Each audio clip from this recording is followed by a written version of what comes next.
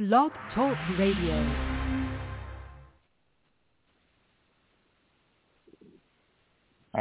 Pleasant good evening to all of you out there in Radio Land. This is the Cricket Show, and we usually play a little song before, but this evening what we're going to do is something special, something different.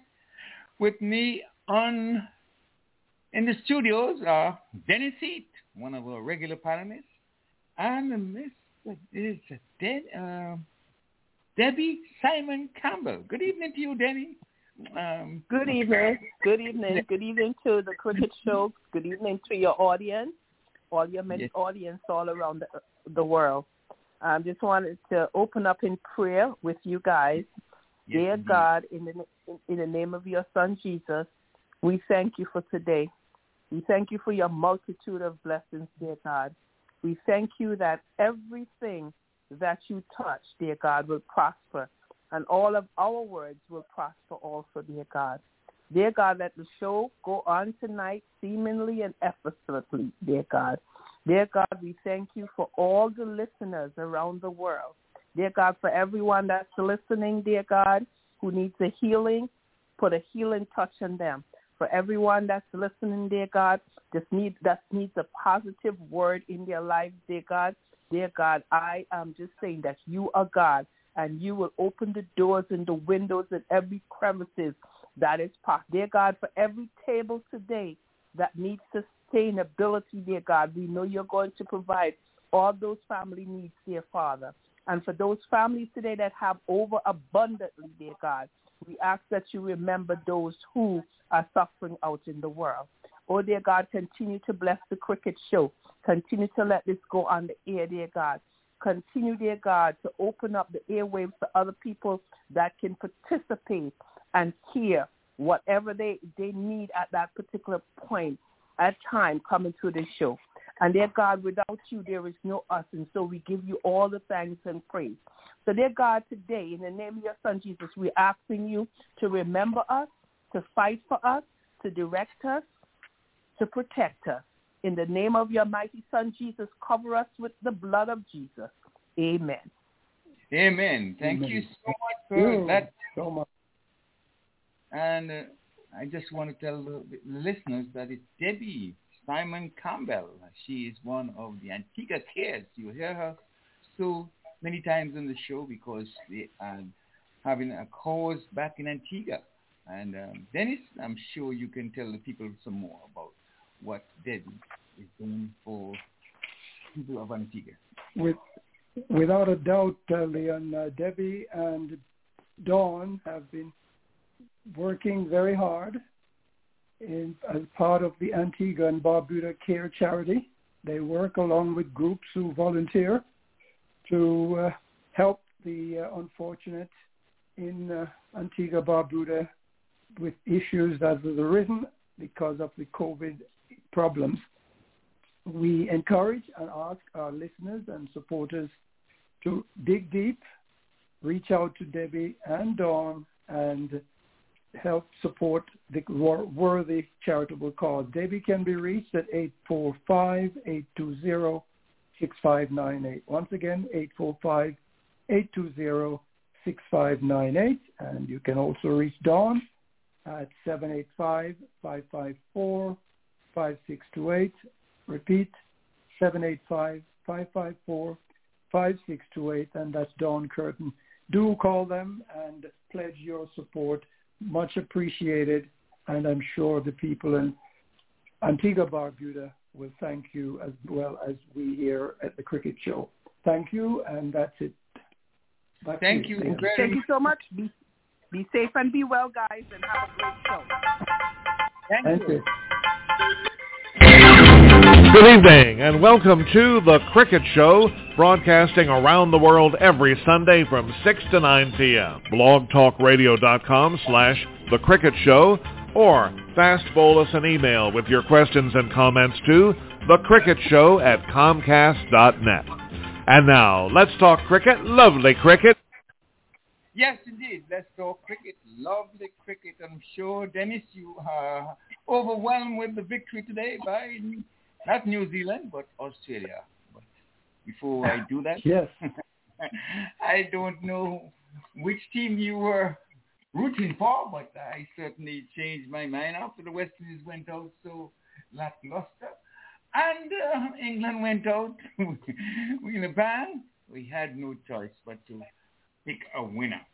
So let's go on. And those who have not heard by now, New Zealand is the new T20 champions. They do so by defeating, no, I said New Zealand, Australia are the new T20 champions. They did so by defeating New Zealand, who scored 172 for 4. Australia was able to knock it off for the loss of 2 wickets. So 172 scored by New Zealand in the allotted 20 overs, and Australia, they were able to complete the victory by scoring 173 for 2.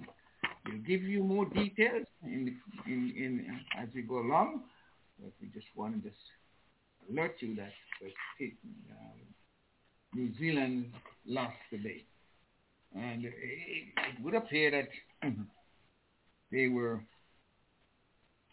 overwhelmed with the situation today, and they lost some key players, and as a result of that, we had a new winner today. And a little later on the show, we'll tell you what was the prize money that they took home and the works. West Indies women, they toured Pakistan, and they made a clean sweep of those 3 matches that they played. They played 3 ODIs, West Indies winning the first by some 45 runs, and the second by some 37 runs. And today's encounter was a victory for the West Indies ladies, defeating the Pakistani counterpart by some 6 wickets. Great win for the ladies. Sri Lanka, West Indies are on tour of Sri Lanka. And, of course, the match was due to be played today, but it would appear that no, it started yesterday, but it seems as if the first day's play was washed out. And we will tell you, as news comes to hand, what will be those scores. Also, in the news today, Jawardene, the guy from Sri Lanka, and Pollock, as well as young lady by the name of, her name is Mrs. Britton, Janelle Britton. She is deceased. They were all inducted in the ICC Hall of Fame. So Jawardene, the young man out of Sri Lanka, and Sean Pollock out of South Africa, and this young lady who also were inducted. And the BCCI, they are to appoint an ombudsman at their meeting come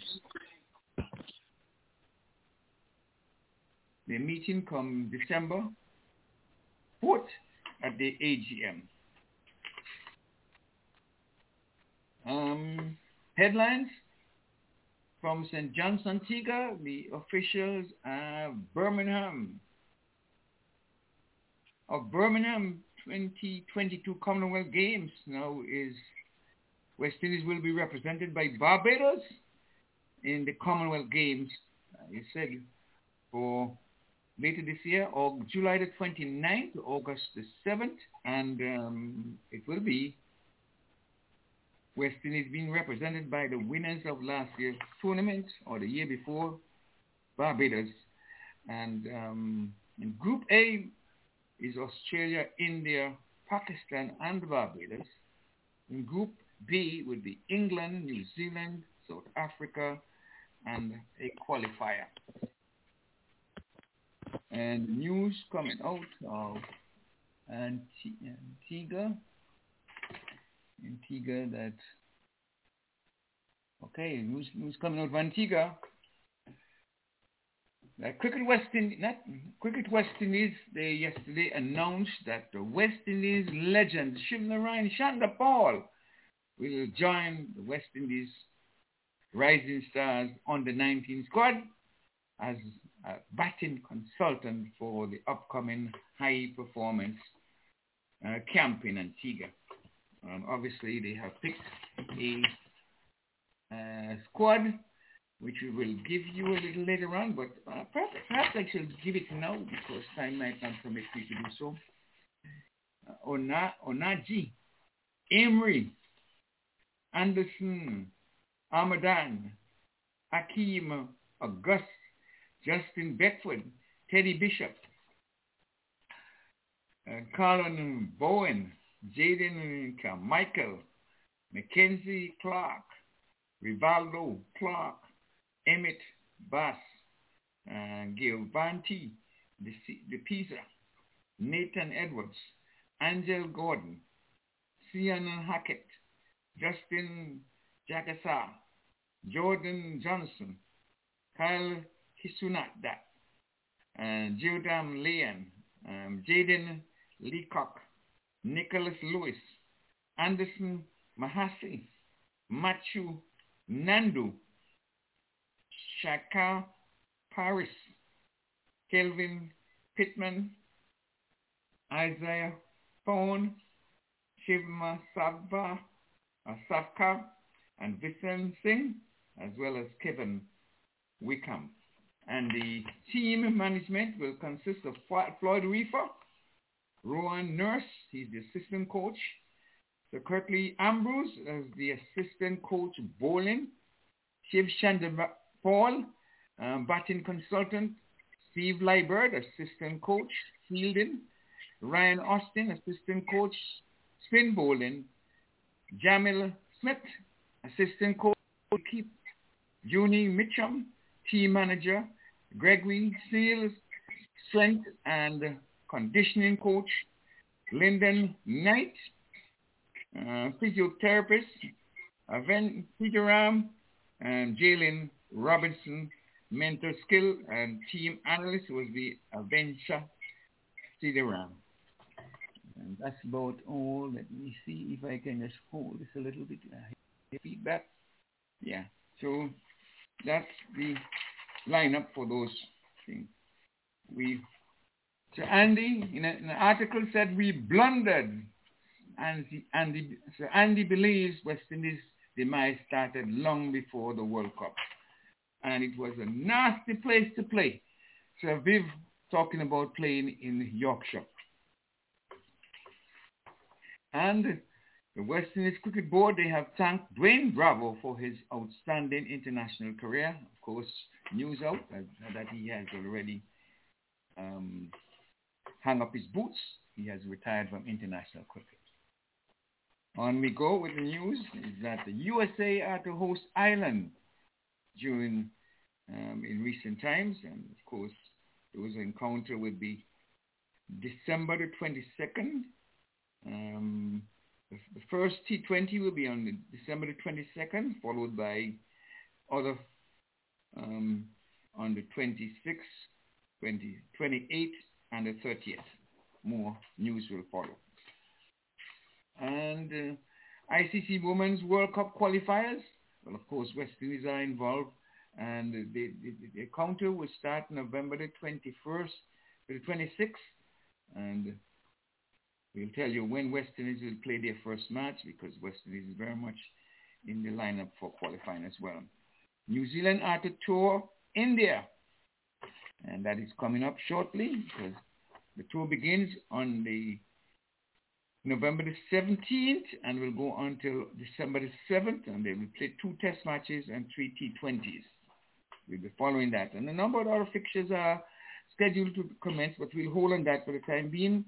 And Simmons, he is saying he's going to be his team is going to be faced with a bunch of spin, heavy dose of spin. And the captain is saying Simmons can make an impact despite spin-friendly conditions in Sri Lanka. And we talked a bit about the West Indies beating up on the Pakistani ladies, and they have, and while the West Indies ladies were playing there, they had some 800 officers, squad teams, special forces safeguard the players as they go about their work. And the West Indies now have to qualify for the 2022 T20 World Cup, which is going to be later this year. CWI and the Republic Bank have launched a new 5 for Fun children cricket format, 5-for-5 children format. And we'll just go right ahead. West Indies will have to host 2 face-to-face components of high-performance coaching program, which will take part in the Caribbean, of course. And we're just going to leave it at this point and then tell you that, yes, that's about all we have. Dennis, so why don't you come right in? We haven't heard from Audley again this week, so I don't know if he's still running late or he's not going to be on this evening. So pick it up, Dennis. I will bring you right in. Yes, Leon. Yes, it's you're right. Yes, two things to start off with. Of course, just tip of the hat to the West Indies ladies, especially Deandra Doughton, who scored a magnificent 132 in the first match, supported by Hayley Matthews 57. And in the second match, Doughton again scored 34, and once again Hayley Matthews 26 in that second victory. And in the third one, we have Stephanie Taylor hitting a ton, 102 for Stephanie Taylor in that third game. And Hayley Matthews once again showing what a brilliant all-rounder she is, because not only does she bat, she bowls very well, and she's picked up wicket as well. So Hayley Matthews scored a 49 in this third one, and we have Chadiya Nation, who also scored a 51. So a tip of the hat to the West Indies team, and of course special mention to Matthews, Taylor, Doughton for their contributions. And of course the World Cup match, as you know and already noted, Australia, New Zealand. But what is very, very interesting is that I had thought that New Zealand would probably have won this match, because they started off very well with Kane Williams scoring his 85, supported by Martin Guptill, and they had a brilliant 172, and I thought the total that Australia had to chase at roughly 9 runs per over. I at first thought this was going to be a difficult task for Australia, but they proved me wrong, because they went out there, Warner 53 and Marsh splendid hitting was 77. And so we saw a very exciting T20 World Cup final. So now on to next year when they play the 2021 World Cup final in Australia. That's it, Leon. Back to you. Yes, but indeed, you mentioned the World Cup finals, and of course, we got to say congratulations to the Aussies, because they started badly, and they keep improving, and it's missing Conway, I think, Devon Conway, and then the 3 pacers. They had Jameson was a no-show for the whole tournament. You remember that fast guy? And then the other young pacer, he got injured. He got injured as well, and they were depleted in a sense by their pace attack. But Bolt and Sauti, veterans, they did not do a great deal at all today. And of course, Nisham was, I thought perhaps the Saudi and the other spinner would have been able to keep the New Zealand and to keep the Aussies in check, but they were not. Well, Leon, I agree with you there. I thought the New Zealand bowlers performed terribly. I mean, Tim Southey in approximately 4 overs had 43 runs off him. Sodhi 40. I mean, those are not the type of bowling statistics that one can apply to a decent bowling performance, and that must have gone a long way towards aiding the Australians and, of course, not helping the New Zealanders. Terrible bowling performance by the New Zealanders, Leon. Yes, indeed. But for those of you haven't heard, the scores were 172 for 4. New Zealand having lost the toss, so the Aussies sent them into bat, and Guptill made 28, followed by Darren Mitchell. He got 11. Then a super knock by skipper Williamson, 85, and this 85 came from 48 deliveries, and that was the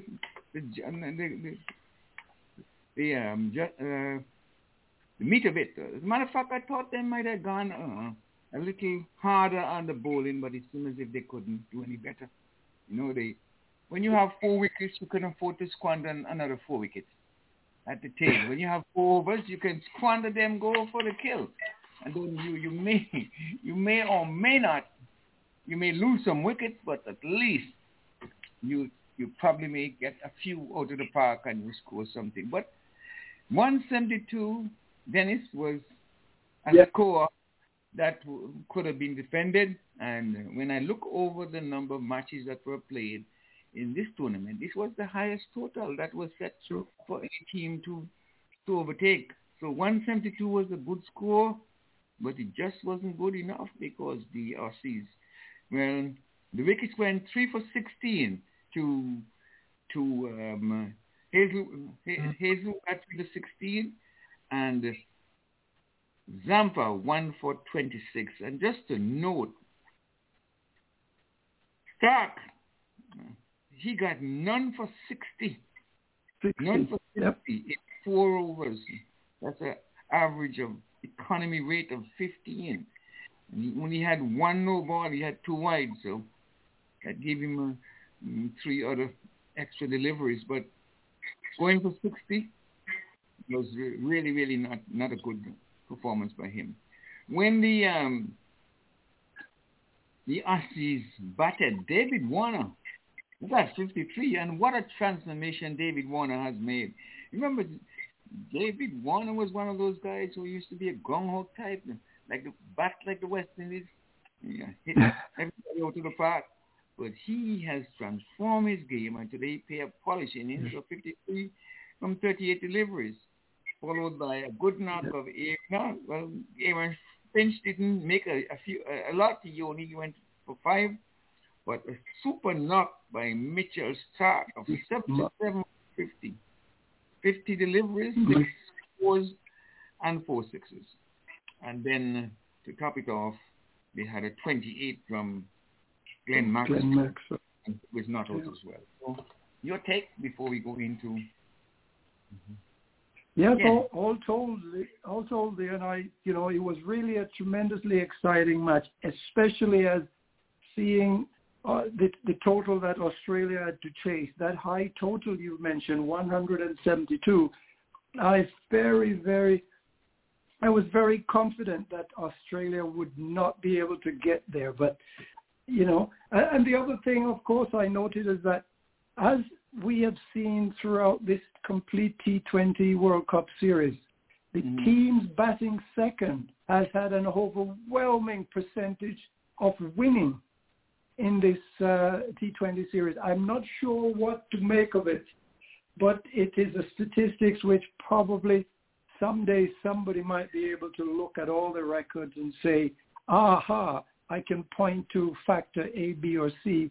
That was the cause of that. But overwhelmingly, it has always appeared that winning the toss and putting the opponents in to bat first appears to be the key to many, many of the victories that we've seen in this T20 World Cup series. You thought the dew was the main factor for the team batting last, would have been able to have it more easier to bat? You're thinking that perhaps there's less dew or there's more dew? More dew when you're batting last. So perhaps, I don't know if it has something to do with the ball or something, but very seldom you have, I think it might be only one or two first teams that did not. West Indies failed to overtake Sri Lanka by 20 runs, batting second, right? That's one of the matches. I can't recall. Well, it's, what the factor is, I cannot tell. But you say that I noticed that many times that there are a lot of towels coming out and a lot of sweat and, and of course, a lot of it's very hot. Beverage. It's hot, and perhaps the dew has something to do with it as well. But I didn't see them wiping the ball much. So if the dew was a factor, I would have imagined that they would be using the towels on those balls a lot more than they did, unless they were doing that out of sight. But it really is, as I said, it's a statistic that needs to be looked at to see if they can, come up with an explanation as to why this appears to be so strong that the team batting second always did better than those batting first. Back to you. So, yes, that's awesome then, that if you, team batting second, but I don't know. I thought the wicket, not the wicket, but the pitch today was a good one. And the fact that they score that much runs, I felt that things might have been reversed. Oh, and this is the first time Australia has won the championship in this history again? Yes, it's the first. Remember, this tournament only started when? 2007, 2007. And yes. But of course, but this dovetailed nicely into the next T20 final, which will be next year, 2021. And of course, they're close together like this because of the COVID, I understand. But at any rate, Australia goes into the tournament on their home grounds as the reigning champion.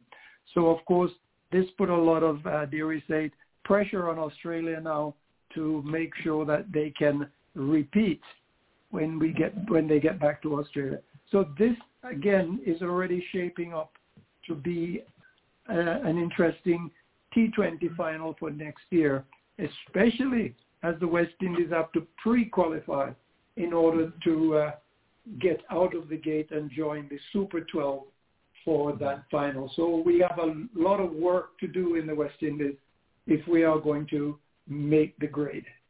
Back to you. And we just want to welcome Virgil while we wait for, still no word yet from Audley. I hope that he's okay. But nevertheless, we will go right ahead. Good evening to you, Virgil. How are you? Yeah, good evening, Mr. Francis, and good evening to all the panelists, and good evening to all the listeners all over the world. We thought that you weren't going to come on this evening because Pakistan didn't win,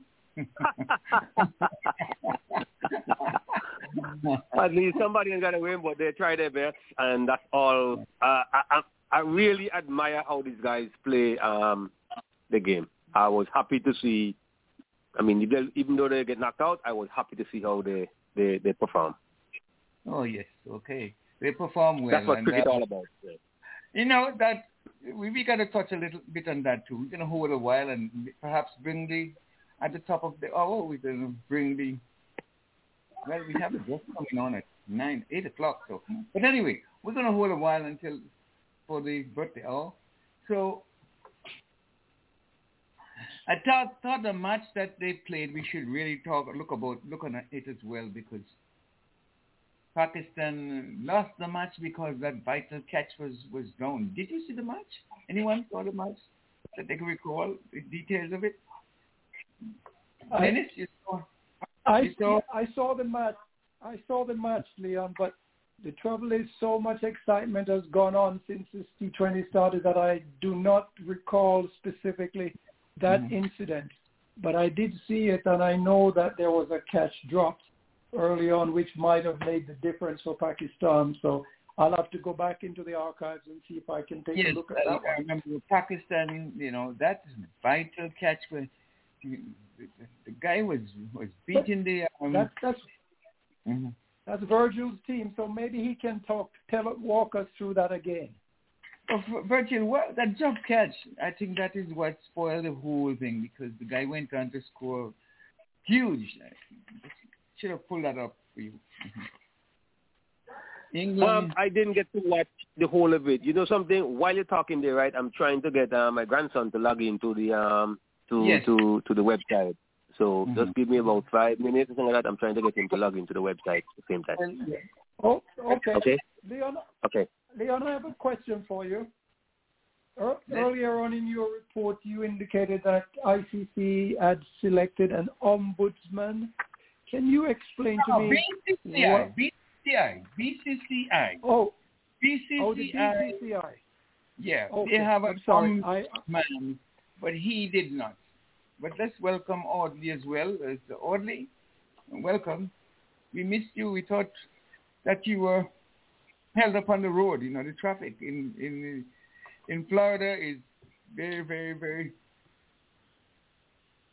fast. So yes, good evening, Mr. Francis. I left a message for you this evening. Yeah, you got the message. No. I left a voicemail. That I was on my way from work, but I'm definitely going to try and make it this time before just about the anniversary hour. So here I am. So it's good evening, Mr. Francis, and all my fellow panelists, except of course for Mr. Dennis, who's still good afternoon, and for the rest of the listeners throughout the world, it's good morning, good afternoon, good evening to you all. Yes, we are waiting for Virgil. Here we are. Well, Virgil has a birthday. Yeah, we passed our birthday time, but we'll just do it at 1:45, right? So let's. Okay. No problem. You have an inside edge. I have an inside edge. Yes, go right ahead with it. Yes, please. Okay. The inside edge for today. The inside edge. Did you know that so far in T20 World Cup there has been 9 centuries that have been scored in T20 World Cup? Yes, the most recent, of course, by Josh Butler from England. And of all the 9 centuries, only once the team has ever lost, once a batsman made a century. Mm-hmm. And it was the first time that a century was made in T20, of course. Chris Gayle made 117 versus South Africa, and the West Indies lost. And all the other 8 occasions include another one with Chris Gayle because he made 2. He made 100 not out against England. The side that a century has been scored by a batsman, the side always win, right? So it turned out that is so far is 1 and 8, right? Yes, 1 and 8. 1 and 8. Once a man has scored a century. All right, inside it. Yes, indeed. Thank you for that. And let's bring in Jatin. Jatin, India. The guys want to know what the ombudsman that India intends to appoint.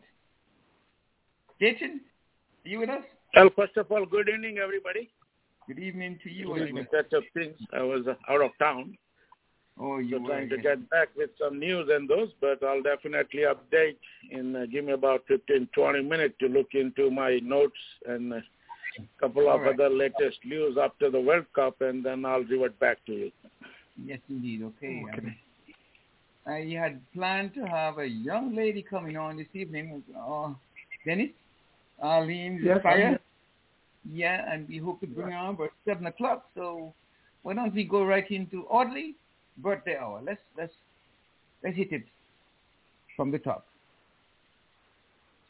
And then, before we go to birthday hour, Mr. Francis. Yes. Okay. Hello? Go ahead. Yes. Okay, the website that you sent, this website they sent to me is Blog Talk Radio / No. blogtalkradio.com / Yeah. The Cricket Show. So, and then that's at the end or nothing else at the end? No, that's all at the end. Okay, I'm trying to get in with him, but if you want to call in, the number is 1515-645-9850. Yeah, he just want to listen. Yeah. Okay, well he can listen on his phone as well. Okay, All right, Okay. so go right ahead. Let me prompt the music while we wait. Go ahead. It's Walter Henry birthday and anniversary hour. It's time of the evening when we take a look at the cricket and fraternity and we say happy birthday or happy anniversary, so forth, so fifth. And yes, it's the number is 515-605-9850, 515-605-9850. Welcome to the Walter Henry birthday and anniversary hour. Okay, today being the 14th of November. Just let me go back to just yesterday, Mr. Ramnarayan. Mr. Ramnarayan that, wrote those cricket books, Facts and Feet, West Indies Cricket and West Indies Cricket, Test Cricket History from 1877 to 2019. Yeah, he had a birthday yesterday. I tried to catch up with him, but I did not get him on the phone. So belated happy birthday to you, Mr. Ramnarayan. And for today, Pia Nisbet. I'm not quite sure who Pia is connected to, but it's Nisbet. So it should be Mercury. Right, Pia Nisbet celebrating her birthday today. And my niece's husband, Greg Knight, he is celebrating a birthday today also. So happy birthday to Greg and Pia. Cricket, Alan Hill from England, and his claim to fame is he took the first wicket in Test cricket. Alan Hill, Nat Thompson was the victim from Australia. And we have Harold Harwood and Alan Moss, all Englishmen. The man that everybody would know, Adam Gilchrist. Adam Gilchrist is celebrating a birthday today. And today he turned 50 years old. Adam Gilchrist, the big 5-0. And Bajal Patel from Kenya, Jackie DePrez from South Africa, and we have Saba Kiran from India, Heming Bardani, also from India, and Rapanjali Shastri, female cricketer, also from India, celebrating a birthday today. Tomorrow, Virgil's grandson, Darren Smith, will be celebrating a birthday. Yeah, young Darren Smith. And Mrs. Horma Brown, I come back to that one. Okay, let's go to cricket. Stevie Dempster from New Zealand, Graham Aldridge, Henry Michael Nicholas, Shane O'Connor, all Kiwis. Peter Martin and John Hartley from England, Lavona Lewis and Annabelle Many, two females from South Africa. From the West Indies, Dave Joseph from Antigua, Ryan Austin from Barbuda, and Johnny Gale, umpire out of Jamaica. He left us 2020 in September. Zahid Ahmed from Pakistan, Marie McDougall, of course, as the name suggests, female from Australia. We have Callum MacLeod from Scotland and Mahatma Haben from India, female cricketer. Singer Norris Weir on the 16th. Norris Weir from the Jamaicans, Baba Boom. But later on in life, he was converted, became a Christian, and he was a bishop. And he went in the hospital with some clot in his leg, and it was operated and then thought to be doing well. And suddenly he just died like that. So it was 2018. 3 years ago, on the 16th of November, that he died right here in Florida. My good friend, co-worker Perry Gooden, he'll be celebrating on the 16th. My church sister, Hortense Morgan, she'll be celebrating also on the 16th. An athlete out of Jamaica, Bert Cameron. Remember Bert Cameron, 400 meters runner, famous for that. also be celebrated on the 16th of November.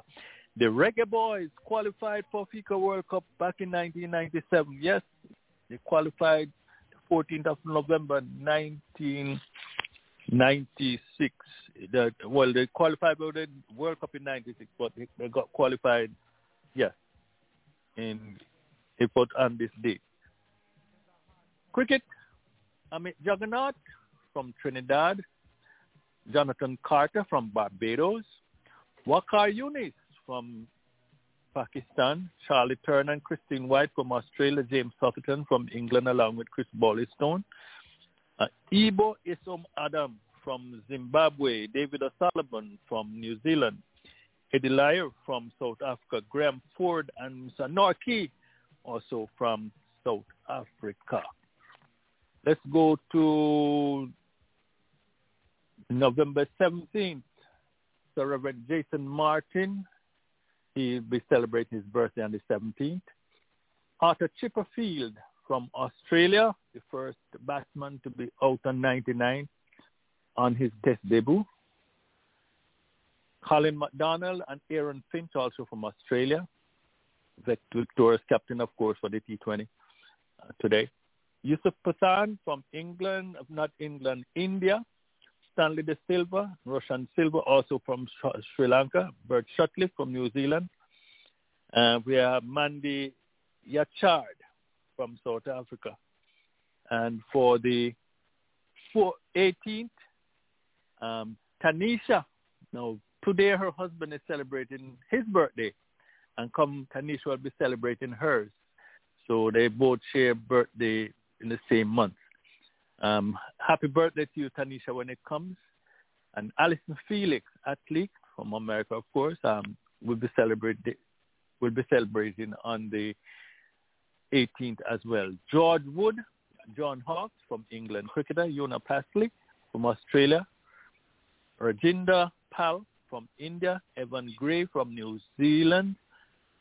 Anthony Martin from West Indies out of Antigua. Dennis Chandamal from Sri Lanka. And Stuart Chalmers from Scotland. For the 19th, Andrew Green, one of my good friends out of Jamaica. Adrian Griffiths from Barbados. Raul Branca also from out of Barbados. Rahib Ali from Kenya. Willie Bates from England. Salim Jaffa from Pakistan. Richard Drumbrill from South Africa. Frank Mason out of Australia, and Angela Despandi from India. Finally, today, for the 20th, a wife and husband team, the Reverend and Mrs. Oral Beeson, he and his wife will be celebrating the birthday on the 20th. Very cute to have the wife and husband celebrating on the same day. Yes. Happy birthday to both Oral and Dee when it comes on the 20th of November. Cricket, Tony White from Barbados, Josh and Jermaine Blackwood. Jermaine Blackwood from Jamaica will be celebrating his 30th birthday come this Saturday. Crystal Flavel from New Zealand, female cricketer Chris Morris and Diane Nash are from New Zealand. Brad Williams and Nathan Lyon from Australia. Rajin Silla Sali from Bangladesh. Ifram Ahmed from Hong Kong. From Bermuda, Arthur Pitcher. And Chazilia Bridge from South Africa, female cricketer. Abdullah Shafiq from Pakistan. From Afghanistan, Usman Kashgani. And finally, from Oman, Amir Khalid. That's what I have here for you right now, Mr. Yes. Thank you so Leon, much. back to you. Yes, a lot of time has been put into your preparing those information for us. Happy birthday to everyone who is celebrating birthdays during the course of the week. I don't know if Virgil wants to come first. Virgil, you want to give us some ideas to the friends you and family members that you have celebrating any special occasion or birthday? If not, I am. I was trying to get on the website so my grandson can hear it, but we couldn't get on.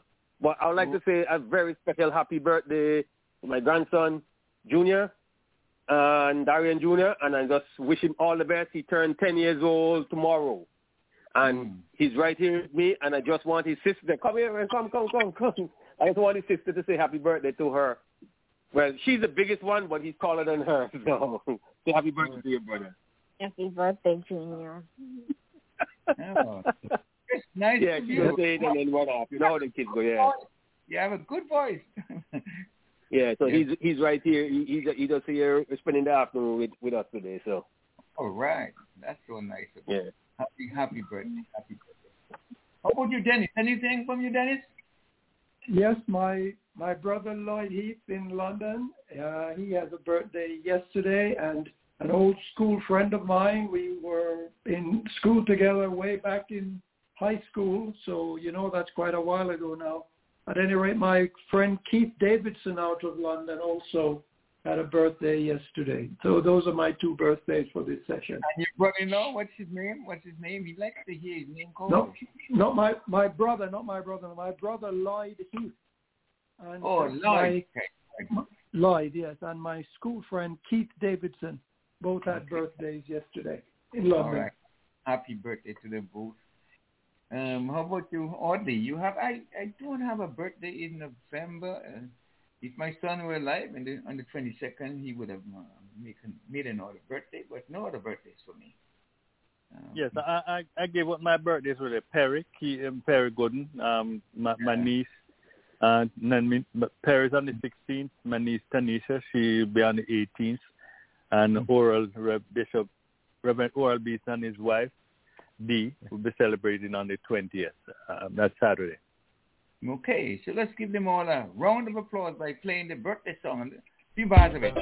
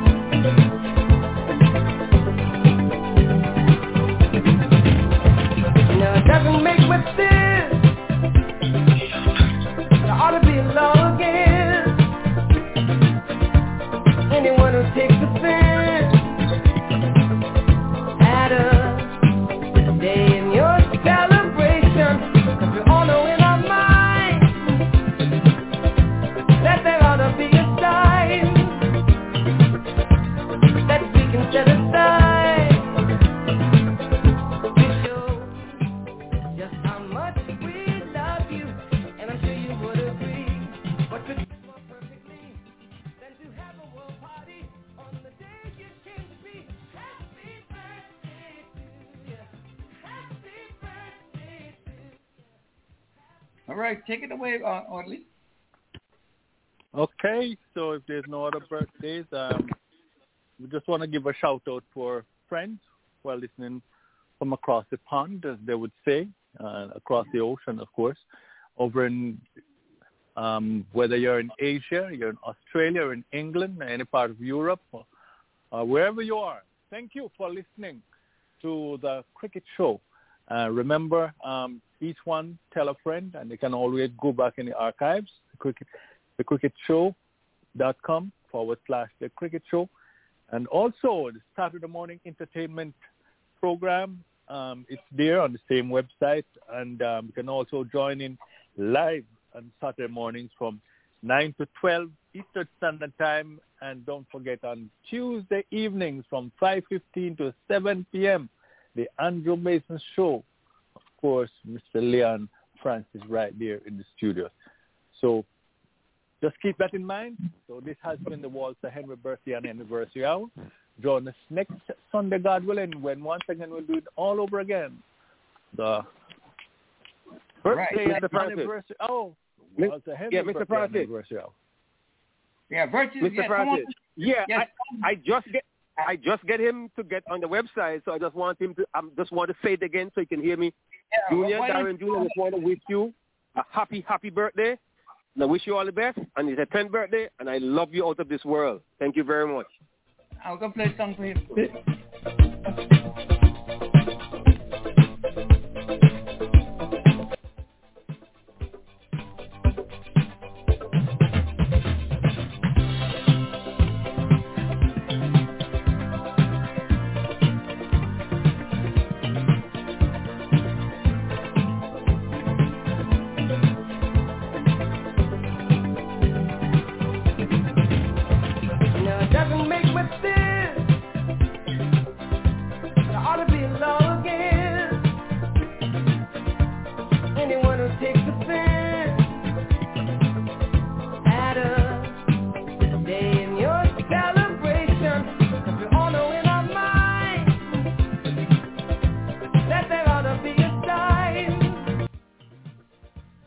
Okay, that's it, folks. Yes, indeed. Audrey, why don't you send us, you send us home already, right? Well, let's bring in Jatin. Yes. Yeah. Okay, Jatin, why don't you come on in, sir? Give us 10 minutes and then we break a little and then come back again, 15:15. That's fine. Yes, go right ahead. Go ahead, give us your first take. What's the most important topic you want to cover firstly? In 10 minutes time, we'll do that, and then we'll go and see if we find a young lady by the name of Arlene Josiah. Yeah, I hear that, and we are okay to talk about that football in Antigua, if I recall. That's what she's coming for, and that's great to hear that. We have about 10 minutes before we join her, so that's why I'm asking you. Yeah, so let me give you a few updates. Just like in Antigua, at the moment, while we speak, they are trying to wrap up America's T20 qualifier, and USA is already reached the number 1 spot. Unbeaten team so far. They played 6 games against 6 different countries, and they are leading the charge. So they are moving forward for the World T20 qualifier, that's for sure. There are last 2 games are ongoing. I believe Canada is expected to take the number 2 spot, and the remaining 5 other countries, the associate country who participated in Antigua, are probably wait for another 2 years before they get into another qualifier. But it's a good news for the USA that they reached the top of that tournament, and now they are champion for this particular year's edition, and they'll be going for the World T20 qualifier, which is 1 step closer to qualify for the World Cup in 3 years, I will say, but that's the process is. Number 2, I think teams are gathering today as we speak in Houston, as the USA Cricket is hosting that men's national tournament. There are 7 teams coming from different regions and will be combined with the number 8 team is like under 19 USA team. And they are expected to compete for a whole week. This is the 50-over edition. It will be a good platform for the youngsters and the people who are looking for the opportunities to play for USA. This will be the great tournament to expose and execute what they can offer, how much potential they are, that sort of thing. That's going on. Absolutely, World Cup is over now, so everyone is going back to basics, I will say. It was as expected. Yeah, Australia came back and beat the New Zealand. So now it looks like India is going for some major change. They also change in coaching side as the Rahul Dravid is taking over. And then they also have switched the captain to Rohit Sharma. And New Zealand is about to visit India. And they have made a few major changes, and including Virat Kohli is being dropped out. Probably is not a dropped out, but I would say it's arrested, because I believe India is also in a plan next to go South Africa for the test tour. So probably they will rest some of the guys in the next month or 2 to make sure that they have the very healthy pool of players when they visit South Africa, because it's always tough and very competitive cricket when you go in South Africa. So those are the few things we have. Definitely it was disappointed for the Pakistan. Did well all the way up to that 1 over, where if I look at it, that's a turning point, because on very first ball, keeper could have took the catch, but it came out of the ground, so survived. Then the ball 2, they dropped the catch, and then followed by the 3 unbelievable sixes in a row, which turned around the entire game. So looks to me, the Afridi, who started as a hero against India, turned into the zero when it comes to the real time to show against Australia. But it's a good series to see. England also lost, even they were at the top. And the New Zealand was most of the people had put as a underdogs to see if they can fight and achieve the success. But even in this situation, they did not play well for a few reasons. One of them was the dew, for sure. It's hard to control the ball in that situation. But the New Zealand is doing excellent job lately, because they were finals during the last World Cup. Then they achieved that Test Series championship. And now in a third format, the T20, they reached the final. So overall, I think team has to take the pride and go forward from here, because they are doing excellent job, and that is the reason they are reaching at the top. It's very unfortunate to see, when they are a good bunch of cricketers, they need to find a way to take that one game into their pocket, which can give them the championship. So probably some shake-up might be going on, especially in terms of the playing 11. And they might have a couple of new guys coming in, and they might be using some good forces in the future, but that's ongoing on. I believe there was a women's series in West Indies just got over against the Pakistan, and West Indies won that series, so that's a good thing is happening. And very soon we're going to have under 19 coming to West Indies in January and February. But before that, I just got the news this morning that Srinaran Chandrapal has been appointed as a batting consultant for the under 19 team. And that looks to me a very good sign, because he's a cricketer with a lot of knowledge and has plenty of tests and records in his belt. And if he can mentor the young fellows down there in West Indies, we can expect some fortune can change. So it's a good sign to see a legend going back in coaching. And the West Indies is trying to put together some good cricketers, like Courtney Walsh is heading women cricket. We still have Courtney Ambrose here and there, but I am expecting that a few more legends will be in coaching lineup in this particular year. Unsuccessful trip to World Cup, I will say the West Indies has to do a lot of shake-up.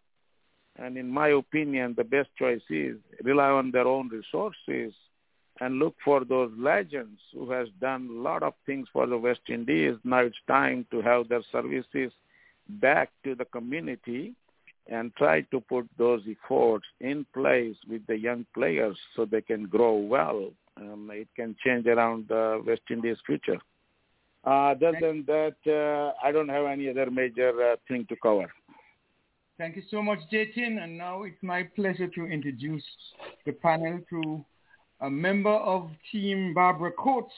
They're trying to unseat the present Football Association executive, and it's a pleasure to introduce Mrs. Arlene Josiah. Good evening to you, Arlene. How are you? Good evening, and let me say congratulations to the West Indies female team on winning that champion today. Even though guys didn't do it, the girls sure did. And you are trying to unseat the present executive of the Antigua Football Association. And you have to your leader, Mrs. Barbara Coates. Tell us a little bit. Okay, my name is Arlene Josiah. I'm from the Grace Green community, but I was raised in the St. George's community, which is Pickett's Village. Then I migrated to the U.S. But I am currently sitting on the present executive with the incumbent, Everton Battle Gonzalez. So, it's my, 4 years already gone, but because of COVID, election hasn't called as yet. But a little bit about me. My first love was for netball and basketball. Never played football. I tried, but I think it's too physical for me, so I didn't. I played one game, think I was tackled badly, take off my school uniform and never went back. But I love the sport. I love the sport. I enjoy it. So, and also I'm an executive member of the Empire Football Club. I'm the second vice president. And netball, I sit on netball executive as well. I was the past general secretary for basketball for 3 terms. Decided to run for the presidency, but I was lost by, I think, 1 or 2 by the Minister of Sports, Darryl Matthew. Okay. So I decided that after he won, I moved a motion on the floor that he go on with his members that he thinks suitable to carry the sport further. But members weren't for it. But again, I see it fit that you pick a core of people to work with, and I think they should, get the chance to execute what they, yes. So, a lot of the members weren't happy for it, but, I explained to them fully my reason for that. And they said, you sure you don't want to be still under the basketball executive? I said, I'll still support the sport, but I don't have to sit on the executive. And now there's a former player, football, which is Steve Roy Demon Anthony. He decided that he wanted to do something for past players because there's a lot of past players in Antigua that took ill and there's no one there to assist. So a year he gave me a call and said, Arlene, what do you think about joining with him to assist past players? So we come up with the name Past Player Support Foundation, Inc. We are fully registered, non-profit. So I am extended some sort of help in the near future. Maybe what I'll do when I get off here, I'll get some contact information so we can reach out to people in the diaspora who played football in Antigua, because there's a lot of former players that, it's doing bad at this moment. And I'm proud to say we made 2 presentations to 2 former players that, they're ill. One celebrated his birthday last year, so we took a fruit basket to him. That is before we were fully organized. But now we are organized. We assisted, I think it's parents. I can't remember his, from Param. He took ill. Yes, he took ill. So we make a monetary donation to the family to assist him in his medical, whatever medical he has to deal with. Barber's parents, that's his name. Barber's parents, okay. This is not the parents that played in my day. He played for the island. Maybe he does. Yeah.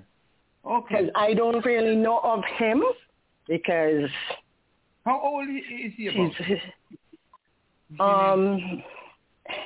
Maybe he's in his 60s. I'm not sure. Because I never see him play. He's from the Parham area. Okay. I think he was from Parham area, yes. But yes, anyway, he's from Parham. Mm-hmm. Arlene, what would be the first thing? What would be the first thing that you and your executive wants to do if you were to be elected? What would the first priority? Okay, if our team be successful whenever the president calls the election, first thing first, we have to look at programs that will include assessment and revisions. Okay, our youth program, to me, is off. 2015 is the last time we have a youth program. And, our youth are our future generation. And in order to reach the top, you have to start from the grassroots. So our youth program need proper assessment. And the other members of your executive, the proposed executive, are very much involved with the plans that you have in store, and obviously you would want to tell us other ideas that you may want to introduce, because when Barbara was here last, we asked her about plans for Barbuda. Because Barbuda was neglected quite a bit. That is so true. And I think in all sports, I must say, because basketball is the same thing too. And Barbuda have some good basketball players. But for football, as I said to Mr. because I have a good connection with those people in Barbuda. And I think that I know once we're elected, I will make that contact with my people that I have over there, because they reach out to me all the time. And I think, and you're fully right, Barbuda is always left behind. And we are one, so they should be included. And I know myself and my other team members, we will make sure that they are fully involved. I don't know if they really do football over there, but they can start. We can start them up. We can even take a team over there, and they can, pick up a fit, because, sports, once you're a good sports person, to me, you can handle any sport, because I used to play 2 sports, lead from netball onto the basketball court, because I'm a sports fanatic, and I know the young generation now, they're more into sports to me than before. One other thing, I don't know what party you're from, but in my day, I used to try to keep it neutral. Whether it belongs to ALP or DNA or UPP, I was to draw the line. I had to be neutral. What is your take on being an executive member? What do you take in that? Because some people may say because you're labor right, you may tend to give labor rights. Well, FIFA is not with this political thing. And I'm just like you. I am not into the political warfare. I hear people saying that our team is UPP, and, it's utter nonsense. Okay? Again, only the day it's me alone go and meet my ex. I don't broadcast who I meet my ex for. But even though you're in support of a party. My philosophy is when it's wrong, it's wrong. Exactly. And I think that is the problem in my country, because we are support of somebody and they do something wrong, we are scared to tell them they're doing wrong. And I have that problem with the sitting president because, again, I sit on his executive. If I'm not pleased with something, I'm not going to go behind his back and say, oh, he wrong, he did see that. No, I'll say it to his face in an executive meeting. So maybe that's why I'm talking for me. I am sidelined with a lot of things within the executive because I'm a straight up person. When you're wrong, you're wrong. When you do good, I applaud you. That's just me.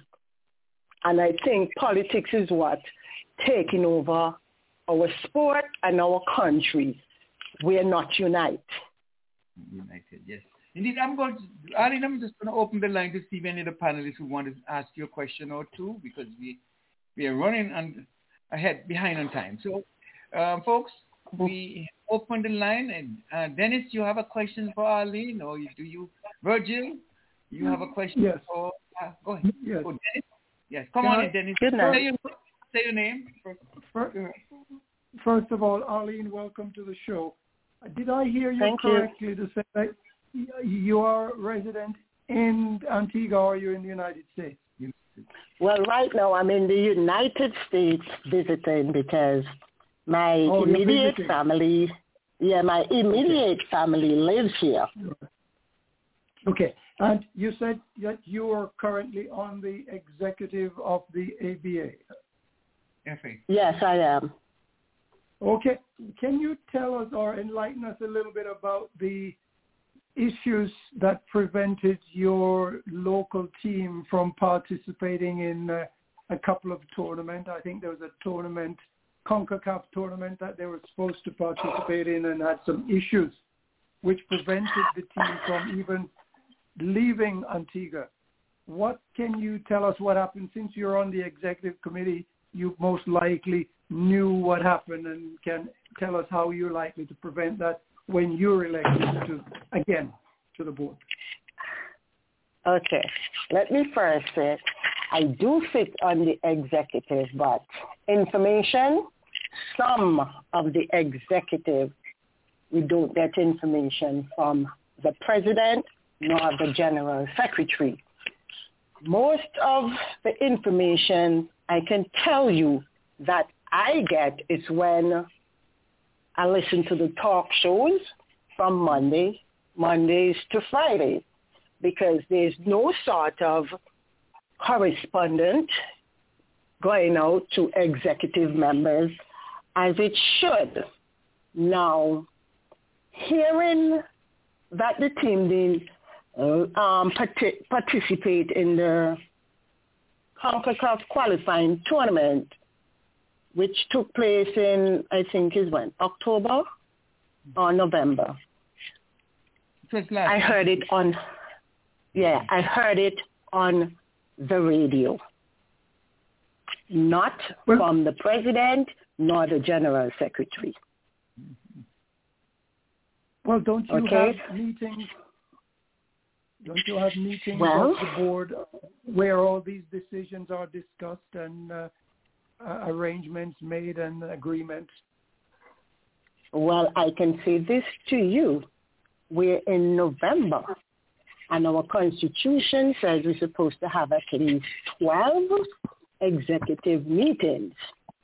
And for today, that I know that I am invited to, it's only 2 meetings we have for the year. Mm-hmm. I can tell you that much. So again, when you're elected, I was about to say, when you're elected to the executive, how are you going to make changes so that these meetings are held on time and meetings, notes and so on are passed around to all members, whether they're present or absent? Well, the lady that will be heading the new executive once she is elected, because she is a true leader. We are not in office as yet, and we have our meetings, information being sent out. We are part of a WhatsApp group, and if when the message is sent out to the group, and let's say somebody might not read the WhatsApp, whoever read it will do a follow-up phone call. And that's me. I love to do that because sometimes it's not everybody close to their computer or they have a busy day. I'll just pick up my phone. Oh, we're having a meeting tomorrow, because I always believe you can't just leave it up to social media. You have to do a follow-up call. And with Miss Coates at the head, I can tell you it will be a different kettle of fish, because when myself and her got on the executive, we went there to work. We went there, we presented ideas, because I am coming from the basketball background, because I was the general secretary for basketball for 3 terms, and I know what it is to send out correspondence, make sure everybody is up to date with what's going on. So I know when we get in there, all these things will be done. Thank you. Okay. I'll come back later after all. Anyone else wanted to ask? Anyone else? How about you? Okay. Yeah. Say your name then. Okay. Virgil? Yeah, Audley Watson. Go ahead. Audley Watson. I am Miss Coates. Miss Coates team. Member of the team. Josiah. Right. Yeah. I heard you made a mention about the social media thing there.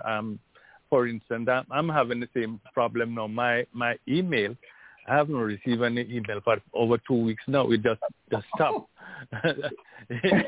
Just stop again.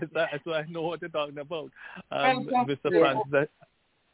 Yes. So things that the personal thing, they follow up with a phone call is very, very important. When going on and things like that. Yes. Yes. That's all I want to say. Just a comment. Just a comment. Yeah. Okay. How about you, Virgil? Okay. You have Mrs. Arlene. First of all, I'm telling you, I'm calling you in the States, and I'm in the States also. All of us in the States, but I'm calling for the most beautiful city in Florida, and that's Lauderhill, Florida, and that's about 5 minutes away. I'm about 5 minutes away from the cricket stadium, and I'm also from the most beautiful village in Antigua, which is English Harbor. Oh, okay. Yeah.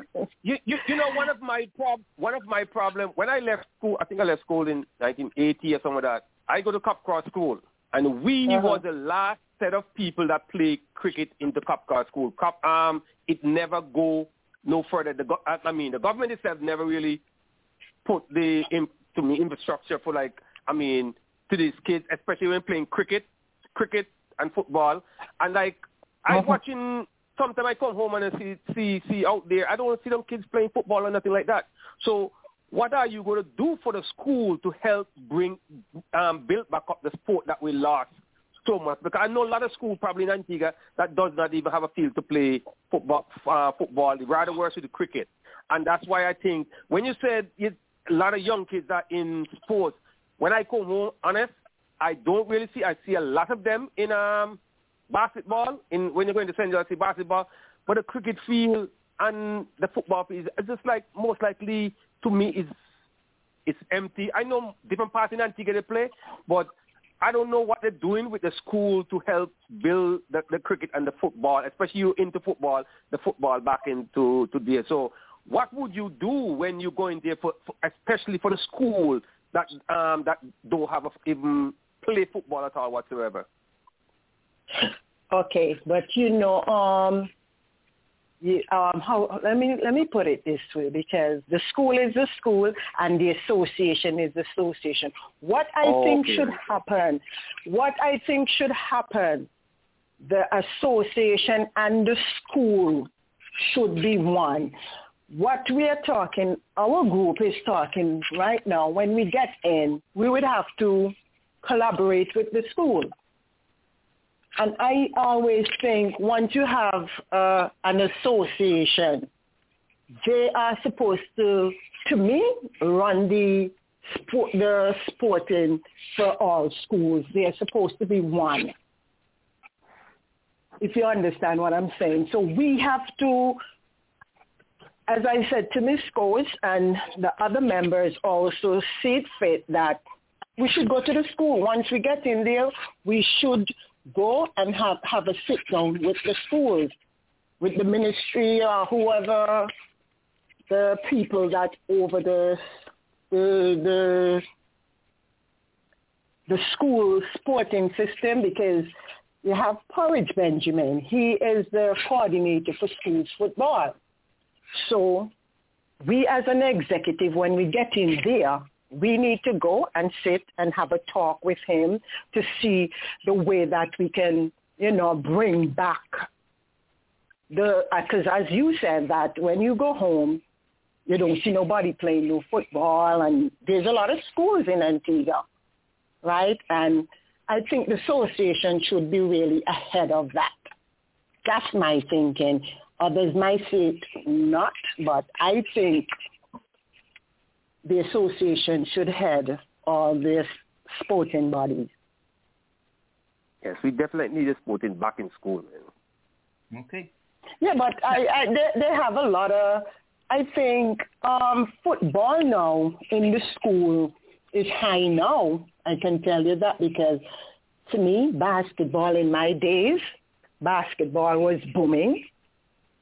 But, I can remember the late Fitzroy Brand. He used to, every summer, take a team to Milwaukee. But since he's not the school coordinator no more, that hasn't happened. I can tell you that. And the basketball, especially in the female part of it, we don't even have a female league no more. Wow. So it's the school, well, they have a school league, but to say you to have the female league like what I used to, when I used to play, because I represent my country like 3 times in basketball. Wow. Yeah, represent my country in netball. Even netball too. Let me say kudos to Karen Joseph, number 2 top shooter. She's the president of netball right now, and I sit on that executive. And let me tell you, since she gets on, COVID come, we don't really get to execute what we want to execute. But I can tell you this, our team will be traveling to St. Martin to keep our ranking going, because since COVID, we don't get to play no sports. And since netball went dormant for all those years, the netballers start playing softball cricket, because that's what I went to after netball went dormant. Basketball, female basketball, same thing. Because the last time I know, we represent, is like, how much years now? 20 what? 18 or 16, somewhere there. When I represent my country, the last country we went to, it was Puerto Rico. And that's the end of our senior women basketball team. Okay. Well, Arlene, let me... I have one question. Oh, one more question, because we are coming at the end of the... Yeah. Go ahead, Dennis. Can I get a follow-up? Arlene, how many members are on the board, and how many of those members are female? And the final question is, are the women on the board, executive board, are they taken seriously, or are they being ignored or discriminated against by the men on the board? Well, I can tell you, when the president won in 2017, he said that he's the first ever president that have 5 females on his executive. So it's 5 females and 4 male under ABFA executive. But again, let me say this, a few of us is pushed at the side. All female. You know, it's 5 female. Yep. Again. The female views, are they taken seriously on the board? Well, some of us is not. Some of us, let me say this, some of us is not, and I'm not going to sugarcoat. Some of us is not. Because again, when I went on the executive, is to work to better the sport and especially the youth and the female program. Those two, to me, wasn't where they were supposed to be. I'm telling you that. I went there. I hear a lot of people saying people go on executive for personal gain. But trust me, there's no personal gain for me because, one, I don't play the sport. But I know I have ideas that I can put forward for the betterment of the sport. But again, sitting on the executive with the president that we have and some of the members that, because, you know, you have some people class some of us as upper class and lower class. I don't class people upper nor lower. I have everybody the same.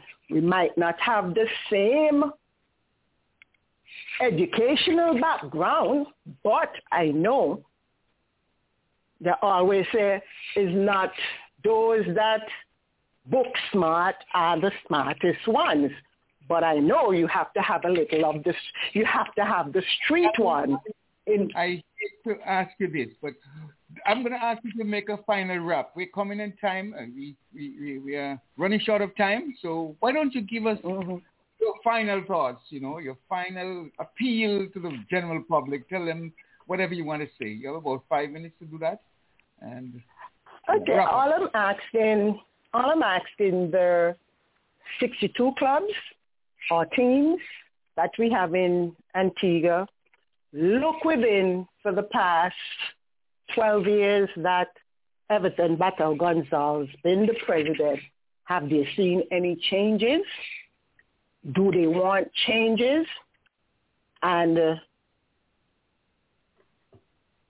Barbara Coates, I think personally, some say she's not ready, but I think she's ready to take the lead. You don't have to play a sport to run a sport. Administration is the key. Okay, so I'm just asking the clubs. We made our presentations to the clubs, and I hope they look at it, think hardly on it, and Barbara Coates and her team whenever the election is called. We're going to wish you all the best, you and your team, all the best. And we obviously have to bring you back when we can give you some more time. But as you know... Sure, no problem.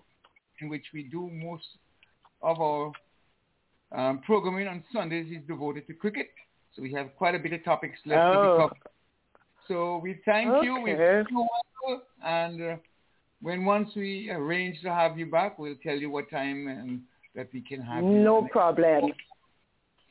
And thanks for having me. Thanks for having me again. Deeply appreciated. Thank you so much.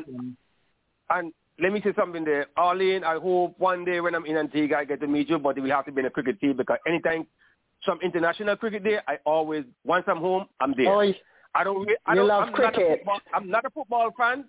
I'm not really a football fan because I don't play football, but cricket 24 hours. So hope one day I see you down in Antigua. And I just wish you all the best and hope, I just want to wish you all the best and just hope you get to win the position that you're looking for. and do the best for Antigua Football Association. Thank you very much. And Josiah, go ahead. All of us just going to say, call your name one more time. Arlene Josiah. She's on Barbara Coates' team. So, folks, you hear it here. She wants all the folks in Antigua that are voting, all the clubs, to vote for her. Good luck, Arlene. God bless you. Thank you, guys. Yes, you're welcome. Bye-bye. Okay. Thank you. Bye. There we have it. We had Arlene Josiah, a member of the team Barbara Coates, and she's making a strong push to become the next executive on the Antigua Football Association. So, as we were saying, Mr. J-Tin, why don't you continue from where we left off? Not much. I covered all main topics there. Yes, okay. So anything the other panelists have, we can talk.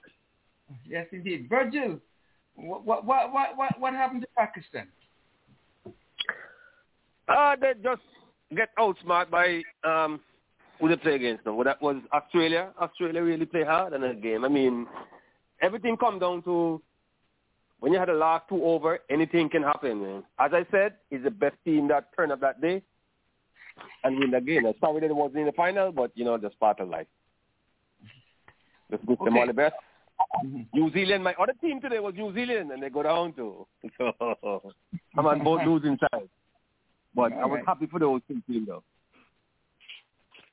Audley, we didn't get your take on the finals today. Why don't you tell us what your take, if you have, on the finals? I tell you, I got some time to just look over the scores and stuff like that because, as I told you earlier, I've been out, and but I'm disappointed that New Zealand did not win it all either because what I was looking forward to is having New Zealand winning the Test Championship.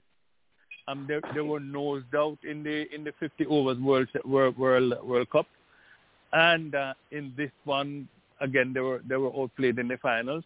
But I was looking for them to win it. That I could I want to use this quote: the former whipping boys are now whipping all the rest of the boys. But unfortunately that did not come out. But we have to look at them and as Jason Jensen mentioned in his presentation earlier, because New Zealand once they were floundering at the bottom of the Test standing, not too long ago, right? It was since Bangladesh and Zimbabwe came on that they were elevated, so to speak, and they have really put on some classical performances, over the past years, and in the Test Championship. India, which of course are heavily favored as also to win the championship, and they went and they put a clubber in Australia, India, and they beat England in England as well, so they have been doing a number on a lot of teams, and as I've said before, they won the Test Championships. They could have also won the World Cup 50 overs, and this one now they came second again. So all kudos to the runner-up, because they've been doing well consistently. But the champions, Australia, they weren't doing in the first part of it. You're wondering if they're going to make it or what. But they came when it said things come to bump. They came up trumps, and they are rejoicing today. But no, New Zealand, you don't have to hang your head in shame, because I tell you guys, you have played some great cricket in this T20 tournament. So kudos to all. Good tournament.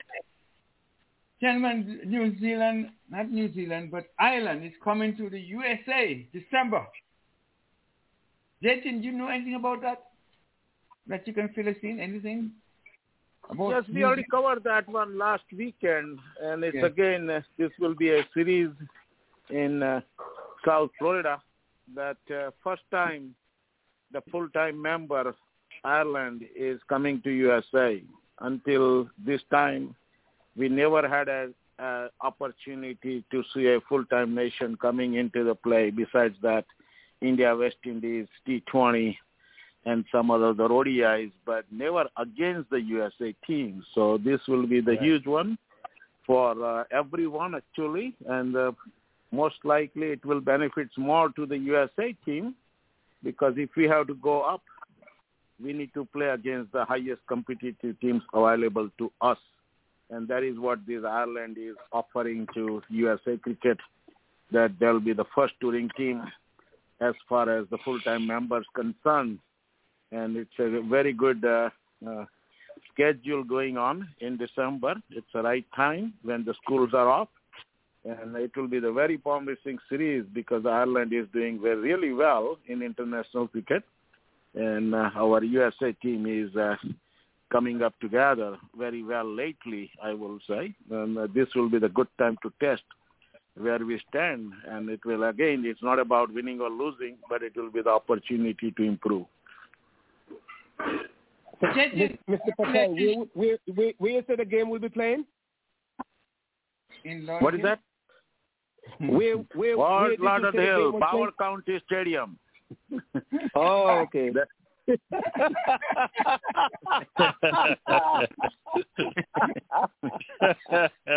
how about that? But they all will be arriving in Fort Lauderdale. How about that? That's the only airport out there. No, yeah, probably later.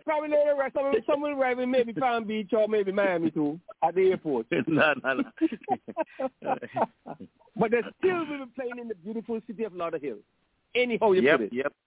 Yep. It's already planned, and it looks like the schedules are going on. Looks like the preparation is already started.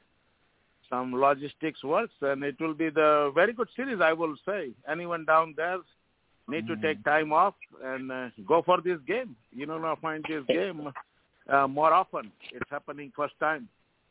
Yeah, it's really good for the game. It's really good for the game, for US game. So we just hope we just enjoy it, and whatever it is, and people turn out to watch the game. But the only problem is, sometimes what happens, everybody think that, it's on the website. If you don't know a website to go on, you will never know, because even when other international game come here, people live close by and don't even know the game is playing. Everybody says it's on the website. People who follow the website will know it's on the website, but if you don't follow the website, you wouldn't even know. So they need to find another way to advertise this game instead of just put it out on social media, because other people is not everybody. And if you don't have, especially, you can put it down on social media, but if you don't have a website to look into, you would not know game playing down here. Dennis, you have a question? Yes. I think Virgil was asking about where it's being played, and as Jay Tinner pointed out, Florida. But what's interesting is the start time for the matches on this December the 22nd. It will be a 2 p.m. local time start, and on the 23rd it will be a 7 p.m. local time, sort of day and night match. And then the first ODI, those are the T20s. The first ODI will start at 10 a.m. local time on the 26th. The second ODI will start at 2:30 p.m. and become a day-night match.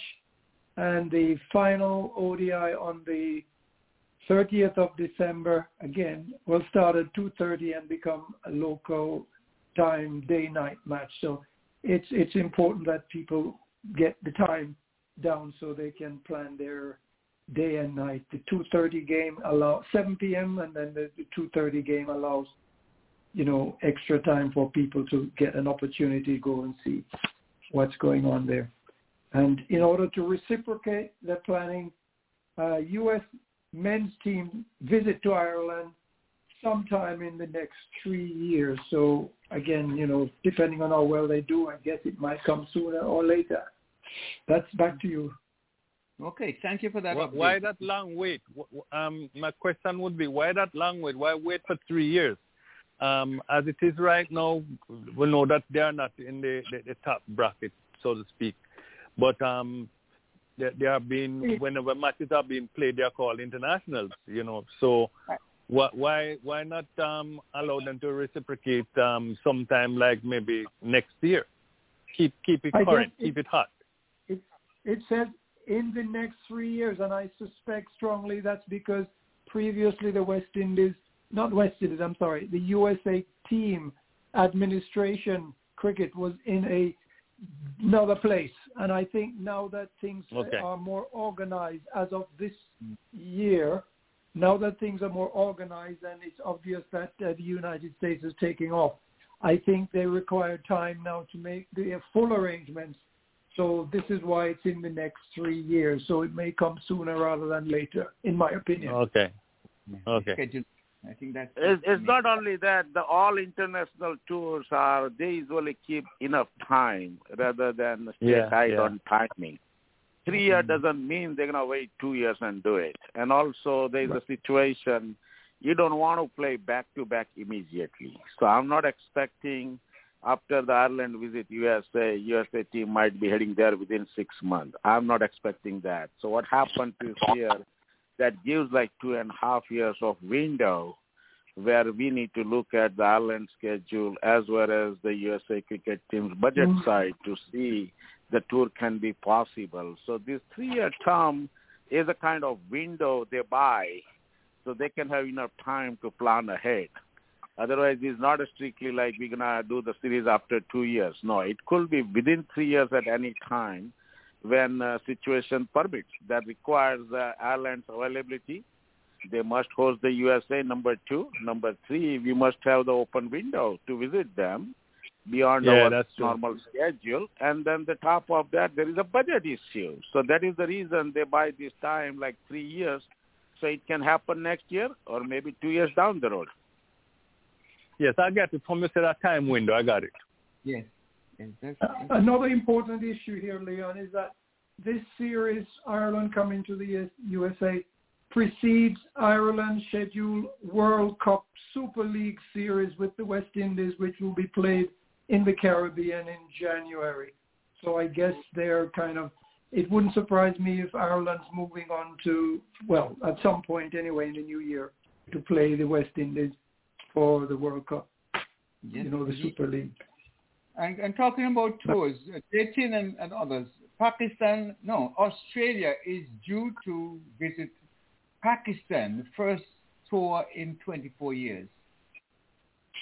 When are we going to see India playing Pakistan in a tour outside of India and outside of Pakistan? We're just playing in an ICC tournament. And how are the folks thinking about Pakistan, Australia going to Pakistan? You just give me an idea what's going on in India in terms of uniting. Well, this is we call it the bilateral series between the two countries, and the two board decides, right? So if the Australia is visiting Pakistan, means Australia has to decide and give the authority to their team to travel Pakistan. Most likely the protocol is usually the same. They might send a couple of guys before the tour to look into the situation in terms of the security and arrangements, right? And that is like normal protocol nowadays, especially when the teams are visiting South Asian country. And after that, it can go ahead and the tour. It was the same thing happened with England. But after that security concern, they backed out, right? So that's one thing no one can control. But it's a very good thing to see that the team like Australia can visit the Pakistan after a long time. And that can definitely support the Pakistan Cricket Board to generate the revenue they need to keep up with these sports, right? Playing outside Pakistan is a sort of temporary solution to play against a different country, to play in the Middle East who do not want to visit Pakistan. But eventually the biggest boost and the most interesting thing for the local fans is to foreign teams come to their place and play. And that is what Pakistan is trying their best to invite teams. And let's hope if the Australia tour can be possible, and it will be the huge. I see the schedule. They all will be playing on just one particular ground and area, entire series, which is okay. So the team don't have to travel different part of the country and look into the different arrangements. But when you say India-Pakistan, I will say it's not within our control, and we can't even think about it, how these two boards can get along and what are the platforms they can provide for the future where these both teams can play either in India or Pakistan. It's a probably long shot at the moment because from the authoritative side, nobody's talking about it. So that looks to me they are least interested in that kind of thing, right? They are only care about this. If you look at the BCCI, they are more concerned about their IPL, and now Pakistan started their own Premier League. So this is an ongoing thing, and next year will be the more difficult to find the time for the bilateral series between any country, because now we have extended schedule for the IPL, and then we got the England series, and then we're going to have South Africa series. Now these are the addition to the Australia, Bangladesh, and West Indies CPL series. So basically the calendar looks like really tight, very hard to find an open window for a couple of weeks where the two countries can play big series. Yeah, I just want to bring to your attention that when the West Indies ladies team played in Pakistan recently, ongoing right now, over 8 officers, squad teams, and special forces were assigned to do the protection of the players. So I think that's a good sign, a sign in a good direction. And New Zealand pulled out of the tour. It didn't go down too well as England. So we hope that these things can be addressed. And I don't know if when India have their meeting in December, they're going to appoint ombudsman. And the guys want to know what is the purpose of that. What does that ombudsman does in India's cricket? Ombudsman, Leon, is usually somebody that's independent from either party. Is somebody that's impartial? Yeah. Because no other country has that, though.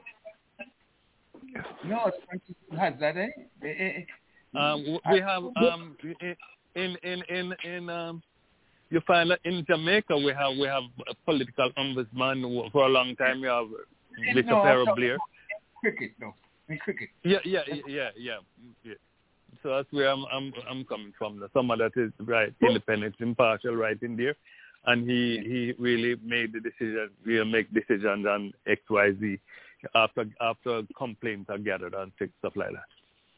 I have a question I think they need somebody like that because you need to get politics out of cricket, and you can't have somebody in there because I'm on your side as a politician, and I'm going to just do what you want to do. You have to leave the cricket and the politics have to be completely separated. And if you have that to happen, believe you, we will have one of the most, I think, the best world cricket that we ever see because country can play against country without no problem. We have to leave the politics out of it because the politics is what's destroying our cricket. And issues resolved as well too. Yeah, easily. If he makes a decision and it's full stop, nowhere. If Mrs. Kerry makes a decision, and go ahead. My question is, you mentioned the ombudsman, but I thought you said the ombudsman was being appointed by the DCCI. And if that is the case, maybe Coach Jatin can explain a little bit more clearly exactly cause is the role of that ombudsman on the DCCI appointment. Is it to deal with politics? Is it to deal with questions relating to the IPL? Is it to deal with other countries? Exactly. This is why there's a question mark being raised. From what Jatin states, I understand. Well, in my opinion, the board has so many things on their own table, and where everyone is involved to do their roles and responsibilities. At the same time, there's a political side which can influence or interfere the business you do, right? So in this situation, again, it's my opinion, this particular person will come into the place where they look around all logistics and possibilities and all hurdles out there and come out with some sort of a proposal. What is the best thing they can do for the cricket?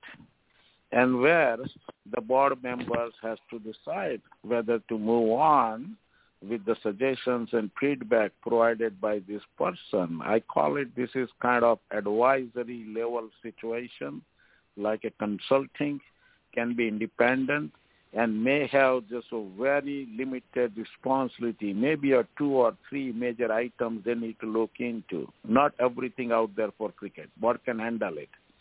But when there is issues comes and board is not able to focus on those particular issues, there is the where point they have to have some independent people to look into and think about it and come out with the good suggestions. So this is a good initiative, I will say. Number 2, it's a good gesture by the BCCI. Like they are not keeping this thing away. We can't say they are not concerned about it. They do. And that is the reason this is the movement they are trying to make, to see what are the things they can do or what this independent person come out with the solutions which the board is not able to see or not able to see as a feasibility, you know. Mm-hmm. So those are the good things. And again, I'm hopeful that some sort of plan should be coming up. Number 2, this person is coming at the moment when they are expanding the IPL. So in my opinion, this person also will be involved to suit the schedule because they're going to need larger window to accommodate those 2 more teams in next year IPL. And that can disturb or shake up some of the schedules in international cricket. Yes, indeed. Let's welcome Simon. Simon, welcome. Where were and a you? Very good evening to you, Mr. President. And I hope that we are all on the same page here. Dennis, good evening to you. Cardinal, if you are with us. Virgil, Mr. Patel, Jetna, Ivor Henry, Mr. Mackenzie, all our faithful listeners all over the world. Hope you're all with us this evening for a lively discussion once more. Have a wonderful evening, everyone, and a wonderful week. Pleasure to be with you once again. We're waiting for your question. You're with bated breath. Give it to us. For my question here. Let me read it out to you. Question for the night is, how many test wickets did Wasim Akram take in his career? I'm going to repeat it. How many test wickets did Wasim Akram take in his test career? And for bonus points, which country did he play for? I know the last part first. Pakistan, I would say 385. Okay. I'm guessing. Go ahead. That's okay. We are all here to learn. Who is next? Audley, you. Virgil, no. Okay. Hey, you know something? I was going to say 380, but since you said 385, I'm going to go down a little bit lower than that. 350 Pakistan. But I mean, we take a lot more than that. I think it was in the 400. Yeah, thank you, Virgil. Dennis? No open book, folks. No open book. Just say from your head. If you don't know it, you don't know it. This is Virgil. Dennis is muted. Leon. Go ahead, Audley. Okay, I remember when Haranga Herat took his 430-yard wicket that he passes Wasim Akram. So it's in the 430s. When we say passes Wasim Akram as the leading wicket taker as a left-handed bowler. So I know it's in the 430s, thereabout. Okay, thank you so much, Audley. Then he says left us. So, okay. How about you, Virgil? I already said that, but I'm gonna go above Audley. Said 3:45, but I already said something before, man. Yeah, Audley. Virgil gave his. Yeah. What about Ivor? Is Ivor with us? He's on, but not listening. Listening, but not able to be in with us. And what about Mr. Patel? Mr. Patel? I know that I'm here. He cannot beat me on this one. He played for the Pakistan. He took 414 wickets. 21 short of Kapil Dev's record of 435. Okay, thank you so much. And we have Cardinal. Is Cardinal with us? No Cardinal, no Mr. McKenzie. Okay, and Jetna not with us yet? No, I know. No. Okay, should I reveal my answer, Mr. President? Yes, go right ahead. Okay. Wasim Akram took 414 test wickets in his career, and he played for a country called Pakistan. Right. Mr. Patel got both answers right. Head of the class, Mr. Patel, head of the class. All right. And now I know you're going to give me a very hard one, Mr. Patel, like how many players on a team? I'm going to ask you a question. It's not the hard one. It's not the hard one. I'll give you the easy one. How about this? Okay. I think you and me both coming from the old generation where we see our legends were playing without helmets. Yeah. I have one quick question. Which World Cup introduced the helmet use as a mandatory, as an official rules and regulation? Again, which World Cup where ICC made the helmet use as a mandatory? Okay, I'm going to go back now. I'm going to check now. I'm not going to be like Virgil. I'm not going to look at the computer. I'm going to check in my brain and see. We are now in 2021. The clue is here. First 3 World Cup, no. Yeah. The 2 West Indies I'm one, going to go back. India one, no. Yeah, I'm going to go back a little bit now, Mr. Patel. I'm going to go back a little, and I'm going to say it was about 2018. I was going to say about 2018. I'm not going to look at my computer. I'm going to be honest. I'm going back to my brain. I'm checking it, and I'll say about 2018. You're 1,000 miles off.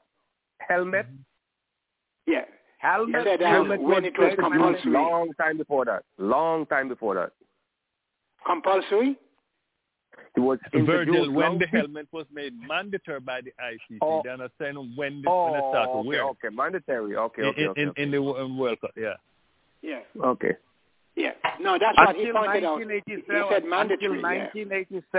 Until 1987, the World Cup in India they played, it wasn't mandatory. Yeah. It means the player can bring the helmet if they want to. Right? And that's what we see in the first 3 World Cup. Plenty of legends played with the normal county caps, not the helmet. Right. And the Gavaskar was using a semi-helmet type just to cover his brain and ears, nothing else, right? But after 1987, one of the World Cup, they said, no. If you're facing fast bowler, make sure you have a helmet. Okay. And I said, I guessed 2018.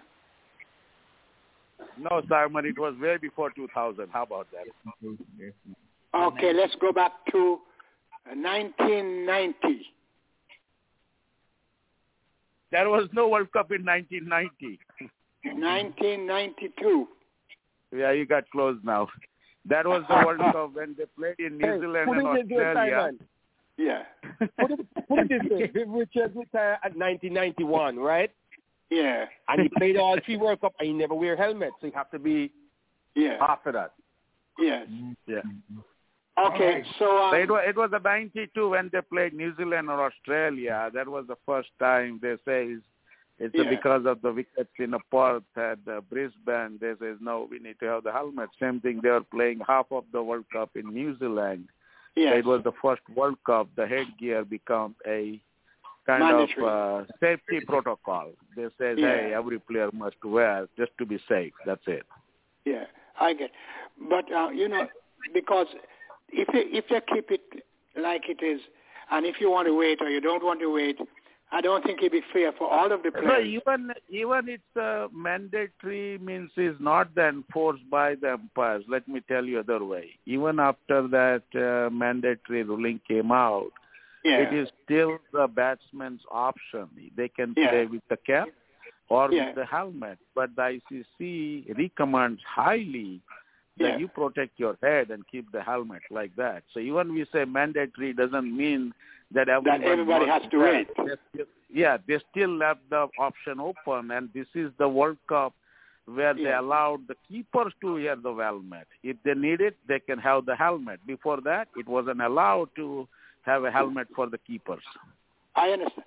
But what I'm thinking is that it wouldn't be fair, some with helmet and some without, because the helmet to me is more of a burden, I can run and move around much more quickly without the helmet.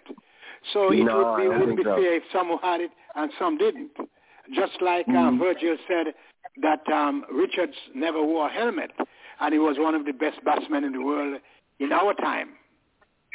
Yeah, but something that the helmet doesn't come a burden. No, let me helmet is good for people that like the wicket keeper at the fast bowler or sometimes I don't know if they use that spin bowler when they stand up to the wicket, but it's for like guys who are feeling close up to the batsman, like when they're under pressure. So just in case they swing the bat and they'll turn the bat or anything like that, kick the back of the helmet or anything like that. So it's not like ordinary fielders who just run around with helmet. No, it's not like that, Sam. No, it's not a burden. So that becomes anyway, not a burden whenever they use it. Becomes a protection. That's what I would think. I would think that would be a burden for you to be running with that thing on your head. They are now allowed to have the silly point and short leg guy to have a helmet. How about that? Let's welcome Jetsna. Jetsna, good afternoon, good evening. That's where the computer is. Good evening, Jetsna. Yes, good evening, everybody. How's everybody doing? Everybody's fine, Jetna. Nice to hear your voice. We missed you last week. We missed you last week. Yeah, I had to go for, sorry about that. I should have let earlier know. But we had our New Year party, the Indian New Year party, so I was there. But we wanted to try with you last week, but we wanted to try with you. So Jetna, I didn't know my birthday comes already. I'm a New Year guy, so how come that you're having birthday for me and I didn't know? Happy birthday, belated one. I'm sorry, I missed it. Huh? Well, I have to say, if it's New Year's, I have to be in the Chinese New Year's, Indian New Year's, everything. Yes. I see. Sorry, I missed it. Happy birthday to you. Yeah, what's new from the ladies' side of the world, cricket world? Ladies cricket world, the qualifiers are going to be going to Zimbabwe pretty soon. That's the news we have so far for women. Okay. Yeah, I wanted to ask you a question because it happened. We asked you this question before. I'm going to see if you remember it. If the ball hits the stumps, a ball holds the ball, it hits the stumps, the bails went up in the air, the lights went on, and it fell right back in the groove. Is the batsman out? Are they checking the no ball and everything? Yes, provided it's a no ball, yes. I'm just asking Simon to see if he knows that. Because we asked him before. Simon, are you with us? Yeah, I'm listening to you. I'm listening. I'm saying... You say if the ball hits the stump and the bails are dislodged. No, the bails are dislodged and they drop right back into their grooves, batsman out. No, I would say the bails must be on the ground. I would say the bails should be on the ground for him to be out. You're sure? Absolutely sure? Yes, that's what I'm thinking, yes. Because, I agree. Yeah, the bails must be on the ground, man to be out. For the player, I shouldn't say man. Forgive me, Jetner. I shouldn't say the man. I should say the player should be not out. You see, Jetner, in my time, there were only men playing cricket, so you have to forgive me. I'm an old man, you know. I'm not a teenager like you. Let's hear from Virgil. Virgil, say something else. Did you? No, I'm saying something else. If you said the bails, you never said the bails have to be on the ground. Sometimes I know the bails will rise up and it fall right back in, but both parts doesn't come out. But if you go up in the air, the umpire have time to make the call before the bails come back down. So you're saying the man is over? You're saying the man is over? Leon? Yeah. Leon? Wait. No, wait a moment. Let's hear from Virgil. Let's hear from Virgil. Virgil, are you saying the man is out? Yeah, you say the bails go up in the air and then fall right back inside there. In the groove. Yeah, so he's out. No. How long will it take the umpire to give him out? Okay. No. Dennis, come in then. Come in. Leon. Simon was right. The bail, Simon is correct. The bail must be completely dislodged for the batsman to be out. If it pops up and back, it's not dislodged because it's still up. So it must be completely dislodged for the batsman or the batter, I should say. For the batter to be out, it has to be completely dislodged. Yeah, but that's what I thought. The whole bails go up in the air. Yeah, and doesn't matter. It just rise up and fall back down. down. But it did also say it fell back into place, right? So that's what dislodged temporarily, but it went back in the groove. So right. So it's back in place.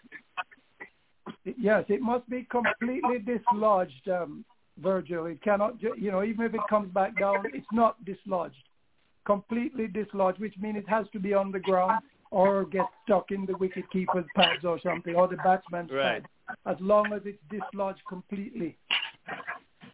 Yeah, that's what I thought, Dennis. I'm still far away with that. Yeah, that's it, Virgil. Virgil, that's so. That's the first time you ever get one wrong. So that's not that one sounds strange, though. That's not too bad. No, not strange. That's the law of the game, if you go a foot or 2 feet up in the air and then come right back down and stay right back inside the air. It doesn't matter the height. It doesn't matter the height. That's right. As long as it fall back in place, didn't touch the ground, that's fine. But you know what I'll do next time when I'm batting? I'm going to get a rubber band and tie on it. When you hit it, fall off and pull right back inside here. Yeah. Let me update the real story. This incident happened, I believe, in the first IPL session this year when the Jafra Archer was bowling to MS Dhoni. What happened? One of the bails did dislodge. Light did turn on, but the bail did not go on the ground. And then it was controversial because a lot of people talked about it. And I believe over the summer, a lot of legends and a lot of cricketers and commentators were pushing for the law change. The new law is supposed to be, as soon as these lights up, the batsman should be out. The reason for that, the new bails they are using with the lights are really heavy bails than the regular bails. So if his lights up, there is a strong possibility it can come back on stumps and stay in a position where it was, rather than falling on the ground. But then the light was introduced to the automatic sensor in terms of the both during the run-out stumping as well as when the ball is passing through the stumps to see the ball has any impact directly with the stump, and that is what it lights up. And the base does lifts up and dislodge, but may not fall on the ground. So I believe, in my opinion, I'm with the other commentators and legends. As soon as it lights up, batsman should be out, and this will change the laws. That's for sure. What should be, but not what is. That's your opinion. What should be, but not what is. Because, for instance, a person can be batting and step back on his stump, and the stump light up, but then the base did not get dislodged. So you're going to say the cricketer should be out too? But right now don't, because right now the ball needs to be on the ground. Yeah, right now the ball is on the ground. But the new rule is supposed to be, as soon as the bell lights up, it's done. Whether it's this I don't support that rule. I don't support that rule because remember you saying the new base what I have is heavy. So that means that the old time base will fall off very easy. It doesn't matter. To me, it doesn't matter what I'm saying. A batter could be batting, right? And he stepped back and his stump, just touched his stump, and the whole thing just lights up. So, but the bail remained there. So the whole thing is that the bail have to be removed. And the same thing, a batsman could be, or a batter, I keep saying batsman, nowadays it's batters. So somebody could be batting, and the cap fell off and hit the stumps or the bail, and it lights up, but then it did not remove. So how are you going to say he should be out? I understand where Mr. Patel is coming to talk about the new rules, what they want to bring in. But I don't agree with it. The light is just, I think, like, is like to put a part of the T20 and T10 excitement. The whole camaraderie and the festivities of the game. So I personally believe that it should remain the same. When the bail is removed completely, that's when the man is out. It doesn't matter if it brushed or whatever, and it all lights up. I don't agree that he should be out. So let me ask Simon one question now. If only one bail is dislodged, is the man out? Oh, yeah. Sorry, you said Simon. You said Simon. Sorry. One bail dislodged and is on the ground, the man is out, yes. But if one bail was dislodged... Yeah, he's out. He's out. Back in place, and the other one was not. And he falls on the ground, yes, he's out. Okay. All right. Yeah. So, it's one rule I want them to change now, and I hope they change it as soon as possible. I mean, because this is umpire call. This is the most ridiculous. They talked about it, Virgin. I heard they talked about it a couple of days ago. It's going to change. Okay, listen to this. It's going to change. Yeah, listen to this. You bowling hardly, me bowling, okay? I bowl 4 balls. And I appealed 4 times, and the ball umpire said out, and the ball clipping the stump. The 4th time, and I get 4 wickets. Now you bowling now. You appeal to the umpire, and 4 times, and the umpire said not out, and the ball clipping the stump, just like how my ball clipping stump, and you don't get those wickets. 4 times you're not out. You understand? And you get 4 times not out. You understand? So I think whether it's clipping or not, if the umpire says out, it's clipping, you're out. They are looking at it. They are looking at it now. Then need to, because if you're using technology, you got to go all the way with it, man, because it's going to be unfair for certain people, because you can make 4 of that decision on one side and 4 against the other team on the other side for the same identical thing. Yeah. And you ever heard of a case where the ball went straight through the stumps without dislodging the bails? That has happened before. Yeah. Long time ago. Yep. Yeah, when you have the stump open wide, the stump is a little bit wider than the ball. He said through the stump. No, it can't go through the stump without dislodging. Not a legal way of setting the stump.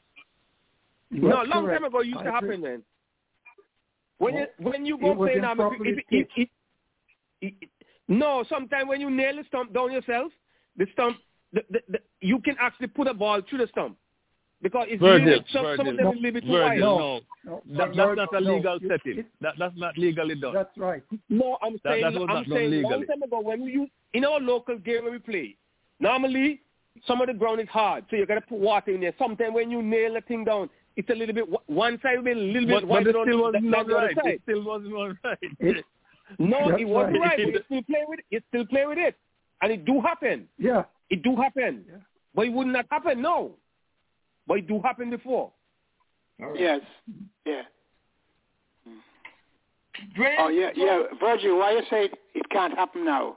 Why do you say that? No, because normally when they put down the stump, they have measurement that they put down the stump.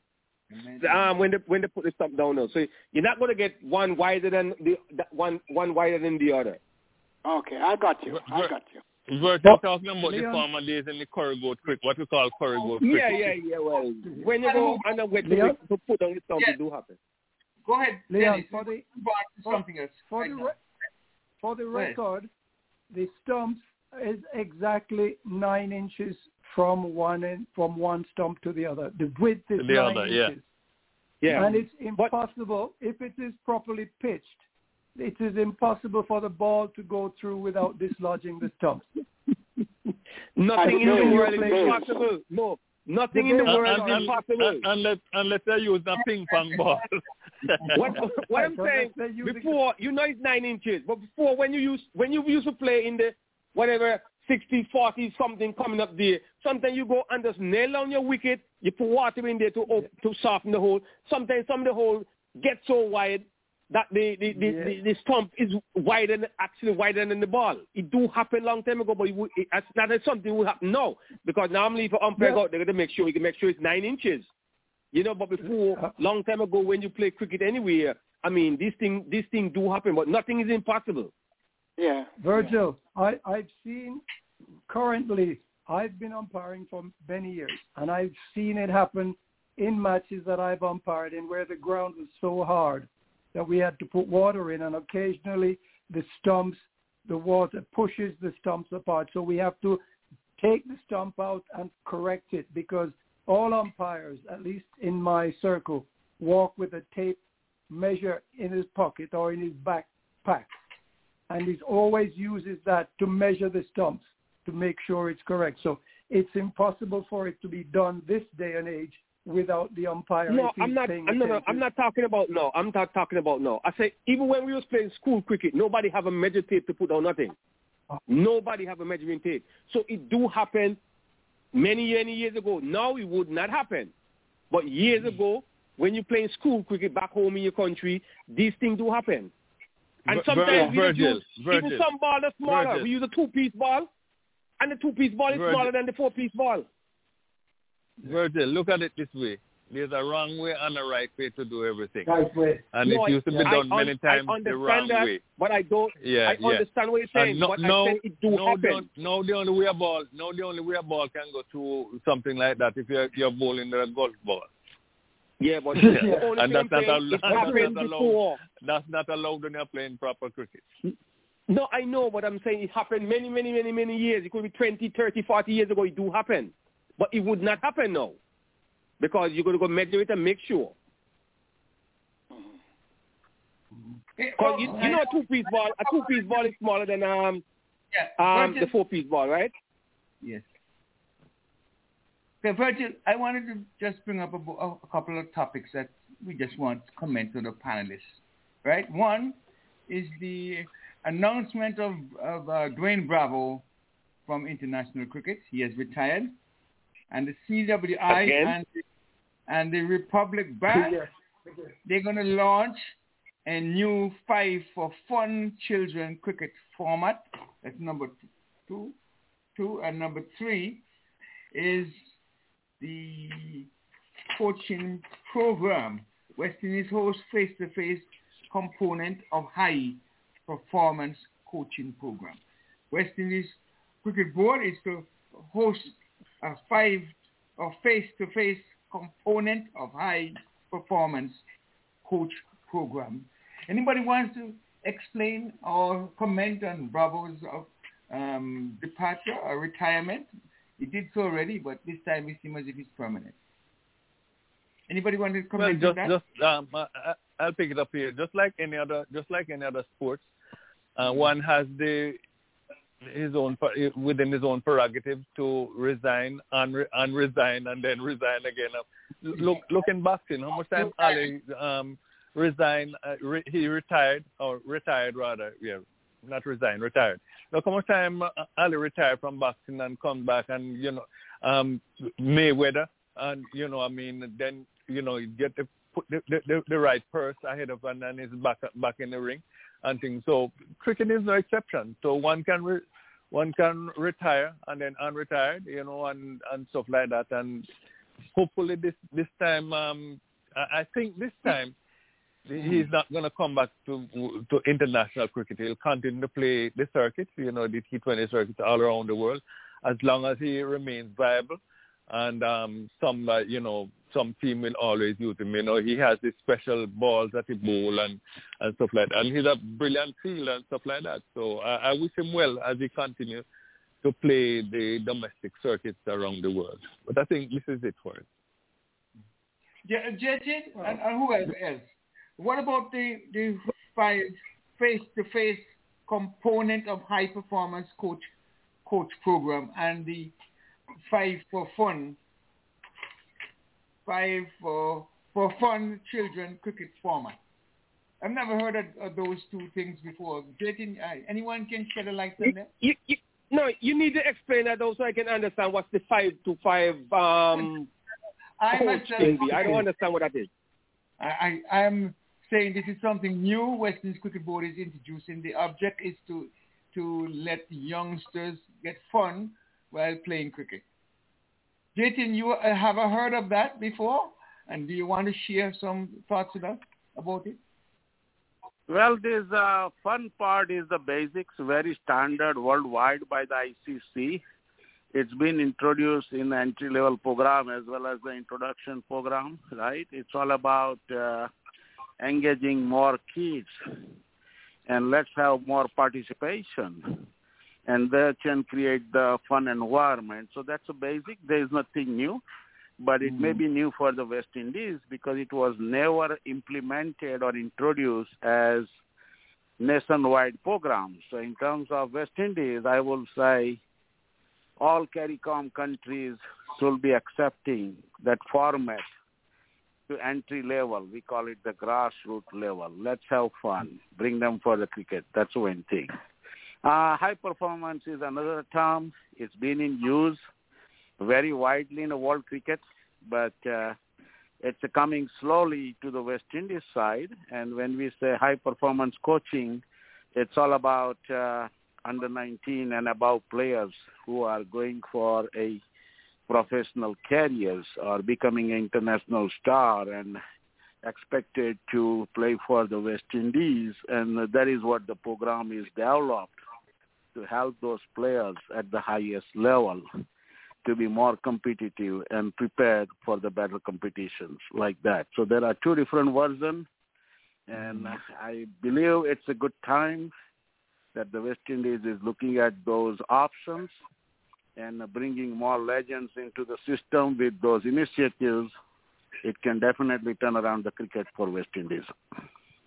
And my final thing is to talk about the West Indies Cricket Board. I haven't seen a release, but it was announced by the CEO that the term for the selectors has been extended to the end of December, as well as the coaching staff, the coach and his team until the end of December. What do panelists feel about the extension? Well, I feel that they are trying to use the more time to organize in terms of the new selection panel. Extending the time means they are giving extra time to the existing selection panel to work around and provide their best possible input. And at the same time, they are trying to buy some time here, extra month or two, so they can look into different possibilities to see whom they can reach out and bring in the system, which can be beneficial to it. It comes to a very critical decision for the West Indies after this World Cup fiasco, I will say, They tried their best, but unfortunately things did not go well as expected by the many fans in West Indies. And I believe the administration has to be serious now to think about major changes. And those changes need to be in a short time or something quick fix. It's better to have some more time. It takes about think process, a little bit longer time. But if they do the good constructive work during this time and bring the good essentials or components they need for the future development, that can be the benefit to them. Because now the old idea is gone. Until now, even I was expecting that West Indies need to go for the best talent available, including those IPL and CPL stars who are performing well, and they need to be included. But after this World Cup and the way they perform, I will say it's better to give the young players chance and let's rebuild the cricket. Okay. Audley, you and Dennis take over there for me. I got a call here. Let me check it out and see. Okay. My view on this is that the administrators are giving themselves. They had thought of, because of the preposterous performance, it's likely that in most circles they would have just cleaned house, as many people fans have advocated. But because they have tours planned for early December. Right now we have the women in Pakistan, and next month again we have the West Indies going on to play in Asia, and of course England coming up in January. I think it would be a little bit of a, not upset, but to bring somebody in new at this stage, I guess. So they're trying to play it cute, basically. They would have been gone, but they're giving them one last opportunity to cement or to get thrown out the door. So they should have already just cast the die and start anew. That's oddly back to you. Well, what I'm looking at, Dennis, is you rightly pointed out that because of the short time, relatively very short time, for you have to replace those selectors, and so many things going on right now with different touring parties and expecting the English men and stuff like that.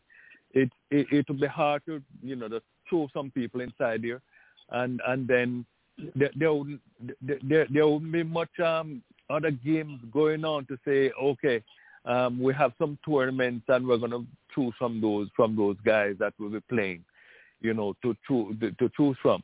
So it's best to just let those guys stay in place and give them that amount of time. This is the extra amount of time to get things settled. And the next thing you would want to just in the middle of a tour, upcoming tour, you change, you clean house and stuff like that. We have done that quite a few times, and it didn't work out good for us.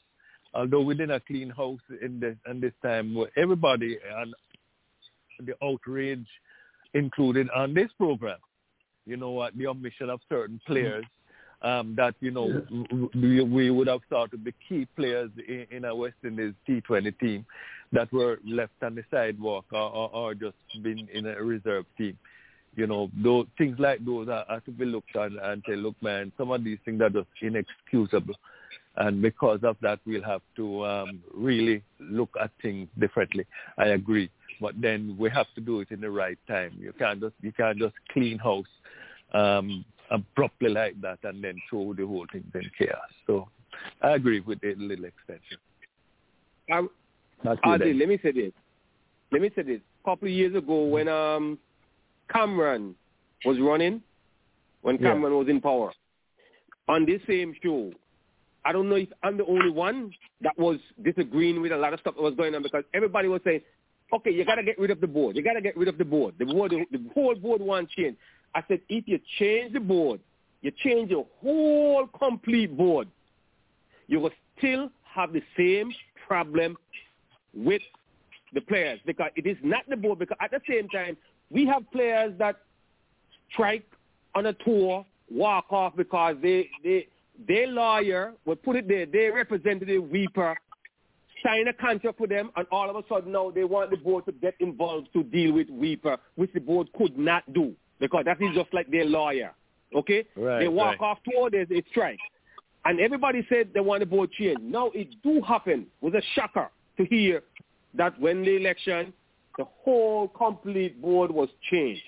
Everybody get their wish, and what happened? We go back to the same identical thing that was inside. So it was not the board that was causing all this problem. It was the players, because the players is some selfish players. They're all about themselves. They're not thinking about West Indies cricket.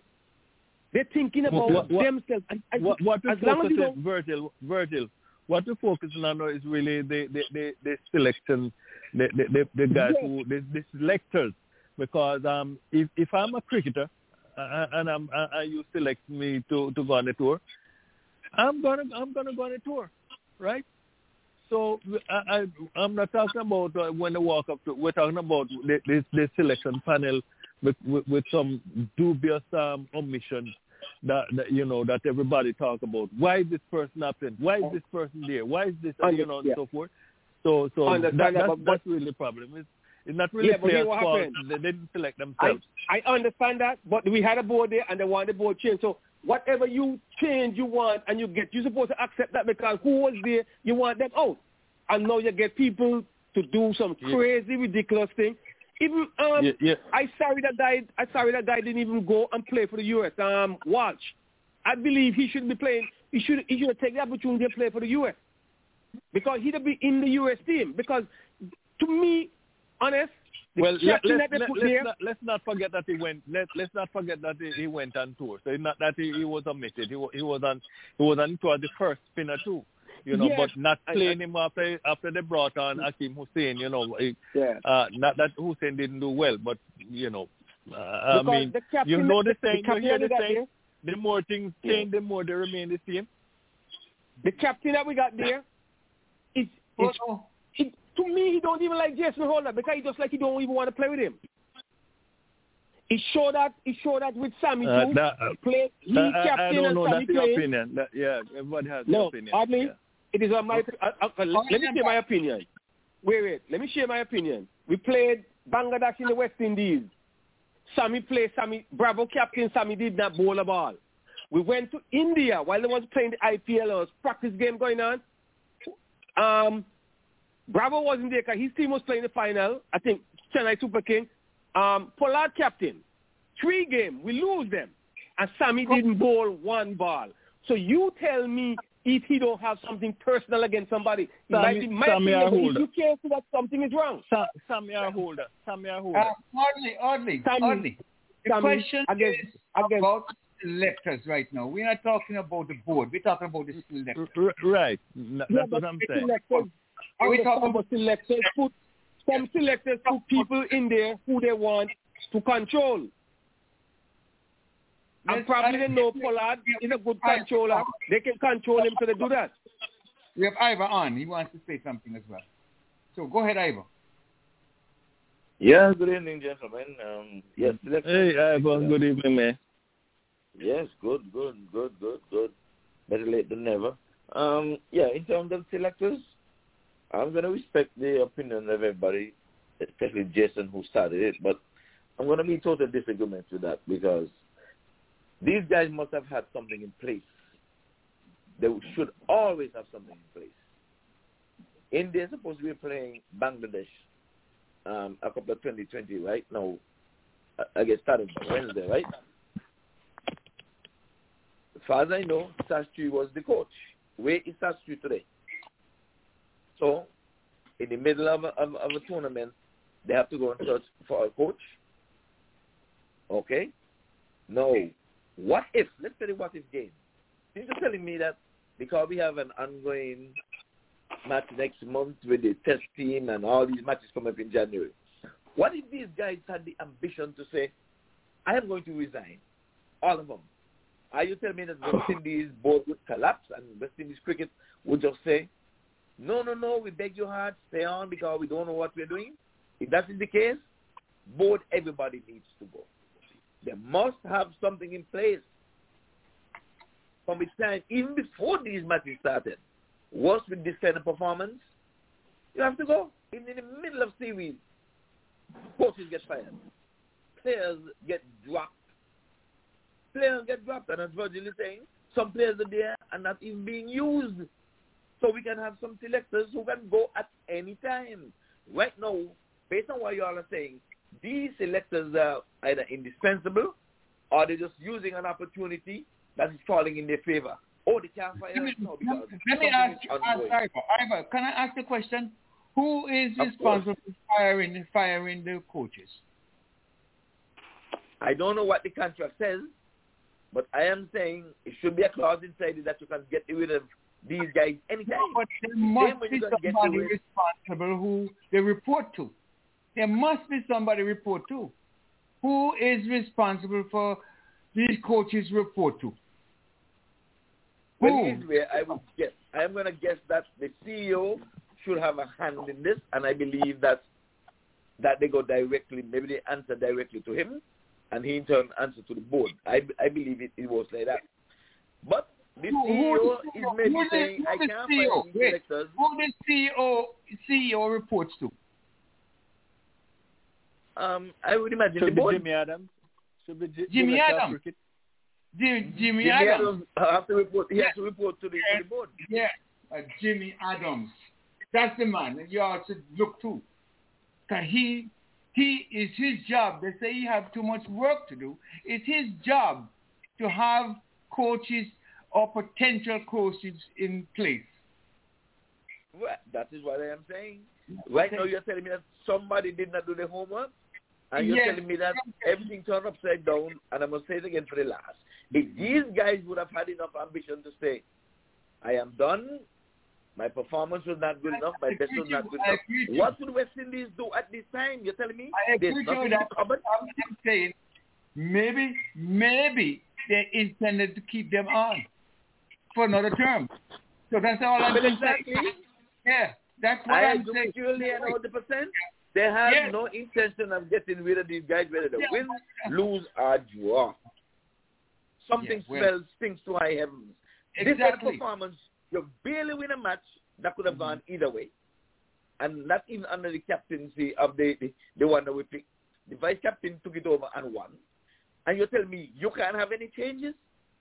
These selectors made a boo-boo. Virgil is onto something. Your number one spinner, and you see how leg spinners did well in the tournament.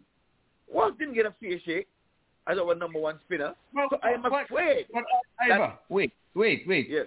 I hear everybody say Walsh didn't get a fair shake too. Walsh helped Barbuda's Tridents win when they won the championship in the CPL.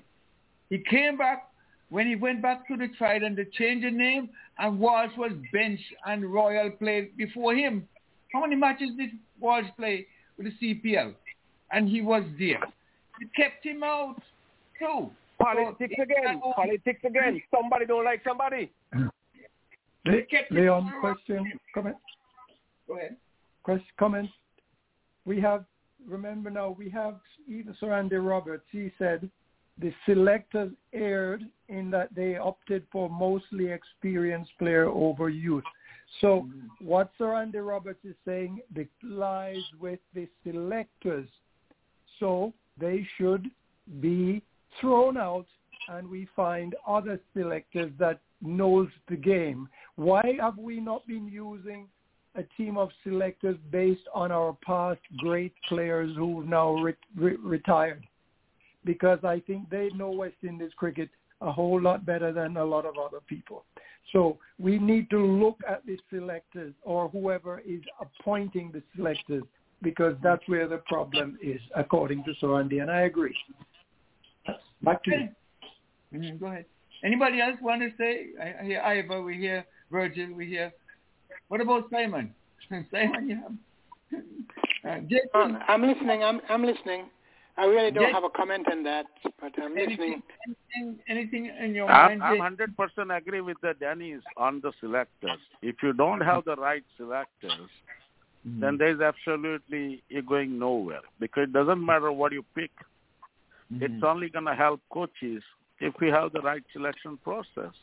You can't throw a random people and give it to the coaches and make them the champions. No. You have to find the good potential players who are capable to perform. And then the coach's job is to get the most out of them. So it's not something coaches can pick something or selectors can pick something or administrators. No, all need to work together and everyone put their best. That's the bottom line.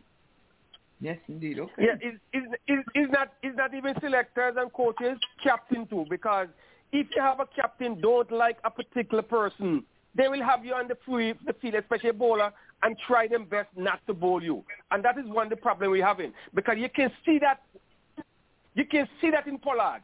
It's not the first time it happened. Bangladesh, West Indies, it happened. In India, it happened with Pollard. You can see it with it. If he don't like you or something that he want to get you out of the team, he will do that. He will try to put you down as far down as he can put you. He will not bowl you or maybe bat you certain place or whatever. You have to have people who in there for West Indies' sake. When you're on the field, this is my job. We don't have to talk off the field, but when I'm on the field, this is between all of us. And you don't see that in our current, you did not see that in our current team. Well, who you thought, Virgil and gentlemen, would have put Jason Holder in the reserve in the first instance? Who was the selector? No, it is selected and not do that. You selected and not do that. That was the most ridiculous and crazy thing the selector ever do. You put Rampal. Now, look at West Indies team. West Indies team is the only team over there that lose almost all the game and was the most happiest team. The guy was celebrating when the last game, like there was a send-off for Chris Gale and something. So it's all about a send-off. Yeah, that's You understand that all the other team, when they lose, they look so sad because nobody really wants to lose, which you have to, but they was the happiest one. Yeah. Yes, I all these old, like someone said, all these old guys not supposed to go and play T20 World Cup. You have younger guys, put them out there to play. But Virgil, Pakistan had old guys too, and the Pakistan old guys perform. Hey, no, you have to have youth and experience. You have to have youth, a mixture of youth and experience. Pakistan have cricketers. No, we have cricketers and we have batman. This same one was performing all the time. They playing the IPL. They played this way. They was performing. Some of our guys that have been performing for the last, how many of them make up 50 over the last, a year and something? Yeah, they have been underperforming. Yeah. You understand? So you have other guys there you could have played, and you playing them in all the game, and you have other, they're failing, and you're playing them just because you want to prove a point, and your point was well proved. Because they did not do nothing. One thing I want to back the selectors with is the time when they brought in the guy when Arlene was out and they brought in Akim Hussein there. I heard other places saying, they don't know what they're doing because they should have brought in Jason Holder then. But Jason Holder would just be another medium-pace bowler. It was necessary to bring in a spin bowler, a spinning all-rounder. So that's the exchange for that one. That's the exchange for that one. So that was a right decision. Yeah, fair exchange. But but Holder should have been in, as we discussed here. We don't want to beat a dead horse. That was the big mistake when Holder wasn't in the original. There was no way in the world Rampal should be in there in front of Jason Holder. Rampal cannot, but Jason Holder is an all-rounder. He's younger than him. And you will put him in there having me play. Virgil, why you can't nigga out of his name calling Rampal? It is Grandpa. I'm sorry. My apologies. Grandpa. We put Grandpa in there. Grandpa. No, but he was doing well. He earned his selection. But when you go there, not for T20 World Cup. Not for T20 World Cup domestic competition. I think he earned his selection, but then Holder would have to be in it first.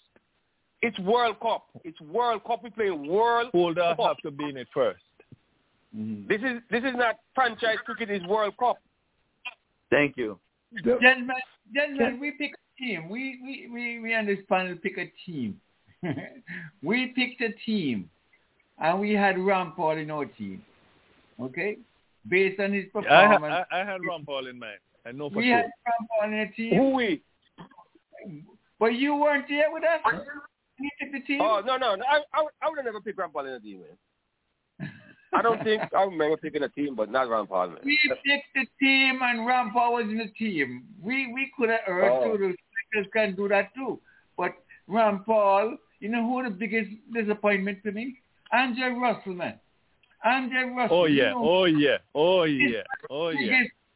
Biggest, at least he win one match for us. Biggest letdown. What happened to your captain? What happened to your captain who is averaging in the teens? Come on, we got to start from the captain. Andrew Russell is sick. Everybody know that. Andrew Russell came out at the big stage, but he played sick. Pollard is not sick, apart from sick in his head. And Pollard on the international stage is averaging in the 16, 14, somewhere there. We have to start with that. Yes. Pollard is overrated. He carrying too much name brand. He had too much. And the name. Yeah.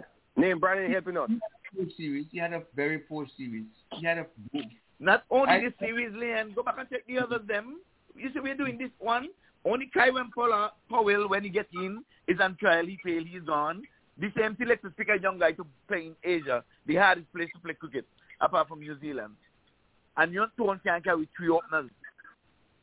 So those guys got no business being in the selection panel. None. They continue to do the nonsense, even with this team that they pick. Going on the road.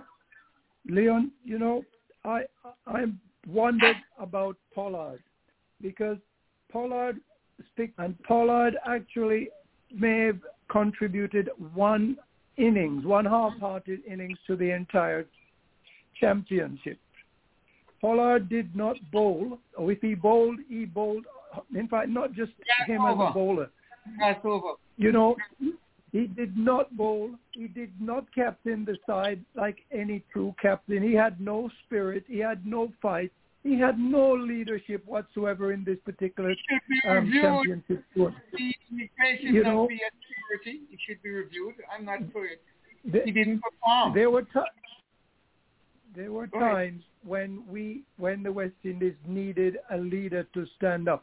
Pollard should have been able to say, I'm moving myself up the order, or I'm moving but he insisted on batting way down when all the overs were used up, and then he had to come in. He's not a thinking captain, and he's not a leader.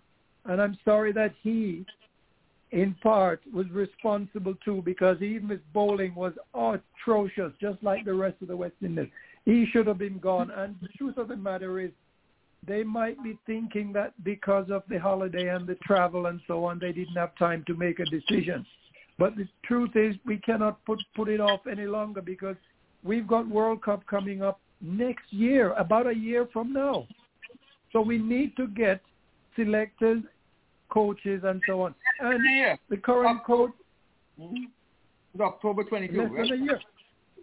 If you think about what the statements that Simmons has made throughout these series since Bangladesh, you can see that Simmons is not leading right as a coach. He's made too many darn silly statements about the performance instead of whipping the boys into shape. So that's where our problem is. The selectors and the coach that we have at the moment are part and parcel of our issues that we are failing so badly in. Back to you. Yes, indeed. Anybody else want to say? We have about 10 minutes left. Anybody final thoughts on that particular? Anything that we left out that anybody want to comment on? Somebody may want to comment on the victory by Yorkshire. We don't have enough time for Yorkshire now. Go ahead then. Okay. Yorkshire. No. We can leave Yorkshire. We can leave it till next week. Anybody who came late, I might want to come in and say about the final today.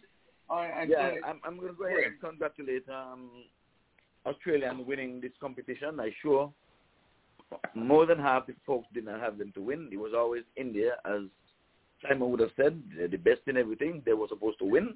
Then Pakistan, Virgil was supposed to go down. I personally thought England would have won it. That was my first choice. And then my heart was going out for Pakistan, seeing that they're playing at home. But Australia overall is my second team. I like the way they play cricket. They play like West Indians to me, and they're the ones who remind me of West Indians. Ivor, hold on. They play in the long time ago West Indian, not the future West, not the one that we have. So get it straight. Yeah, they play like the long time West Indians. Corrected. I stand corrected. Okay, yes. good. Like West Indians of days of old. With fight and pride, to me, you don't see these guys. You see how they stuck around with Warner. Warner even got dropped in the IPL. But what did he do? He got a chance. They put confidence in him and show him he can do it. And he came into form in the World Cup. He said it with Marsh. Marsh was out of the team. Marsh got in. I'm saying that Warner transformed his batting. He used to be a slugger. No, he's a batsman now. He's a pure batsman. Look at him. Yeah, because he played test matches. That's it. They thought he could only play 2020. That's why I say Australia playing like West Indians. You can bat in test if you can play cricket, then you can play 2020. Not if you can play 2020, you can play ODIs on one day. It's coming from the top down. Marsh, all the Marsh out of Australia is living up to their names, to be honest with you. See, Marsh is holding on to the number 3 spot and would have pushed Stephen Smith. Imagine Stephen Smith is playing as a passenger in Australia team. That is strength. I think Australia is going to be under a little pressure next World Cup, next October, because they're playing at home. But they're going to be favorite to win. And somebody said it right. We got to put West Indies selectors and the players in place now. I don't see why the selectors couldn't just drop Pollard now and let the guy, the keeper, Owen, go ahead and take over the team right now. Because listen to his speech, the one line. He said the players support him. When he got on the podium, he said the players are supporting him. That spoke volume. That means, this is my impression and my interpretation, my opinion. He don't believe that Pollard gets the amount of support as he gets when he captain.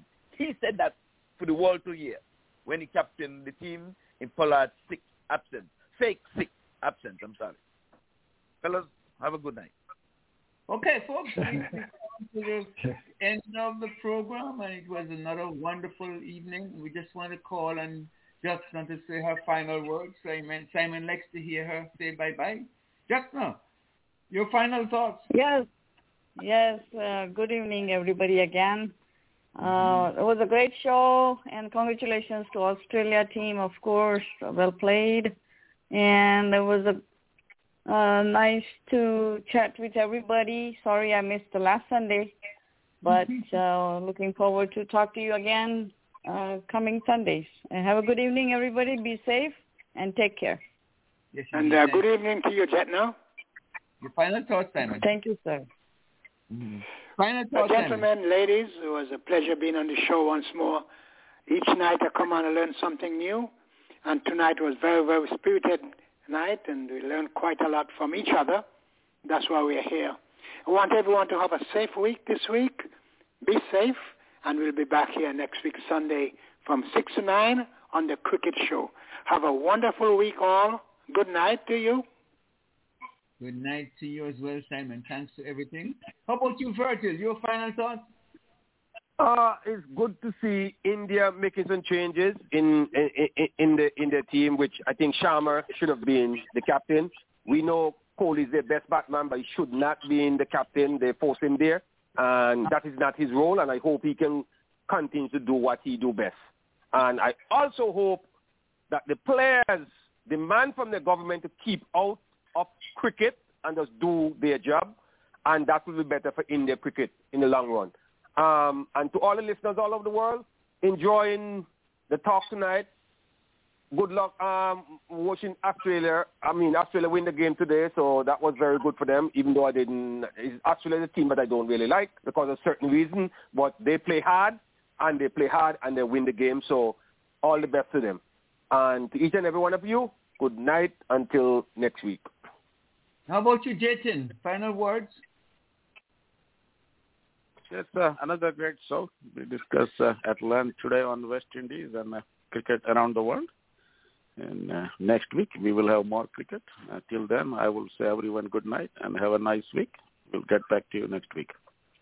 Dennis, your final thoughts, and then Audley. Well, the West Indies should be, the players and, of course, the whole administrative side should be really ashamed of themselves, because we've known for quite a while that when it comes to finances, the West Indies are in dire straits.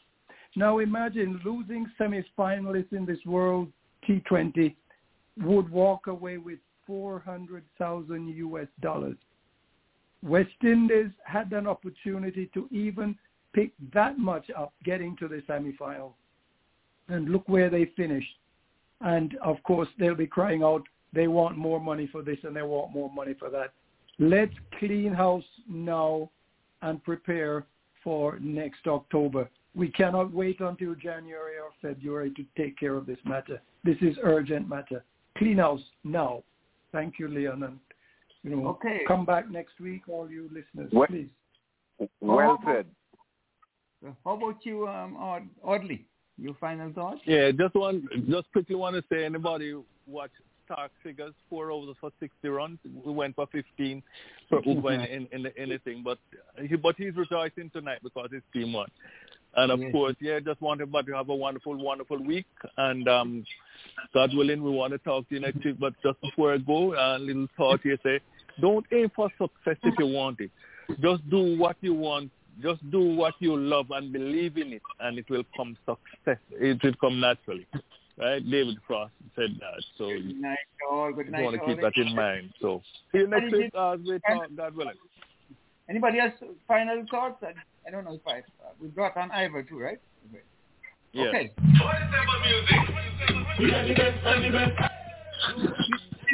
This is what Bravo wanted to say.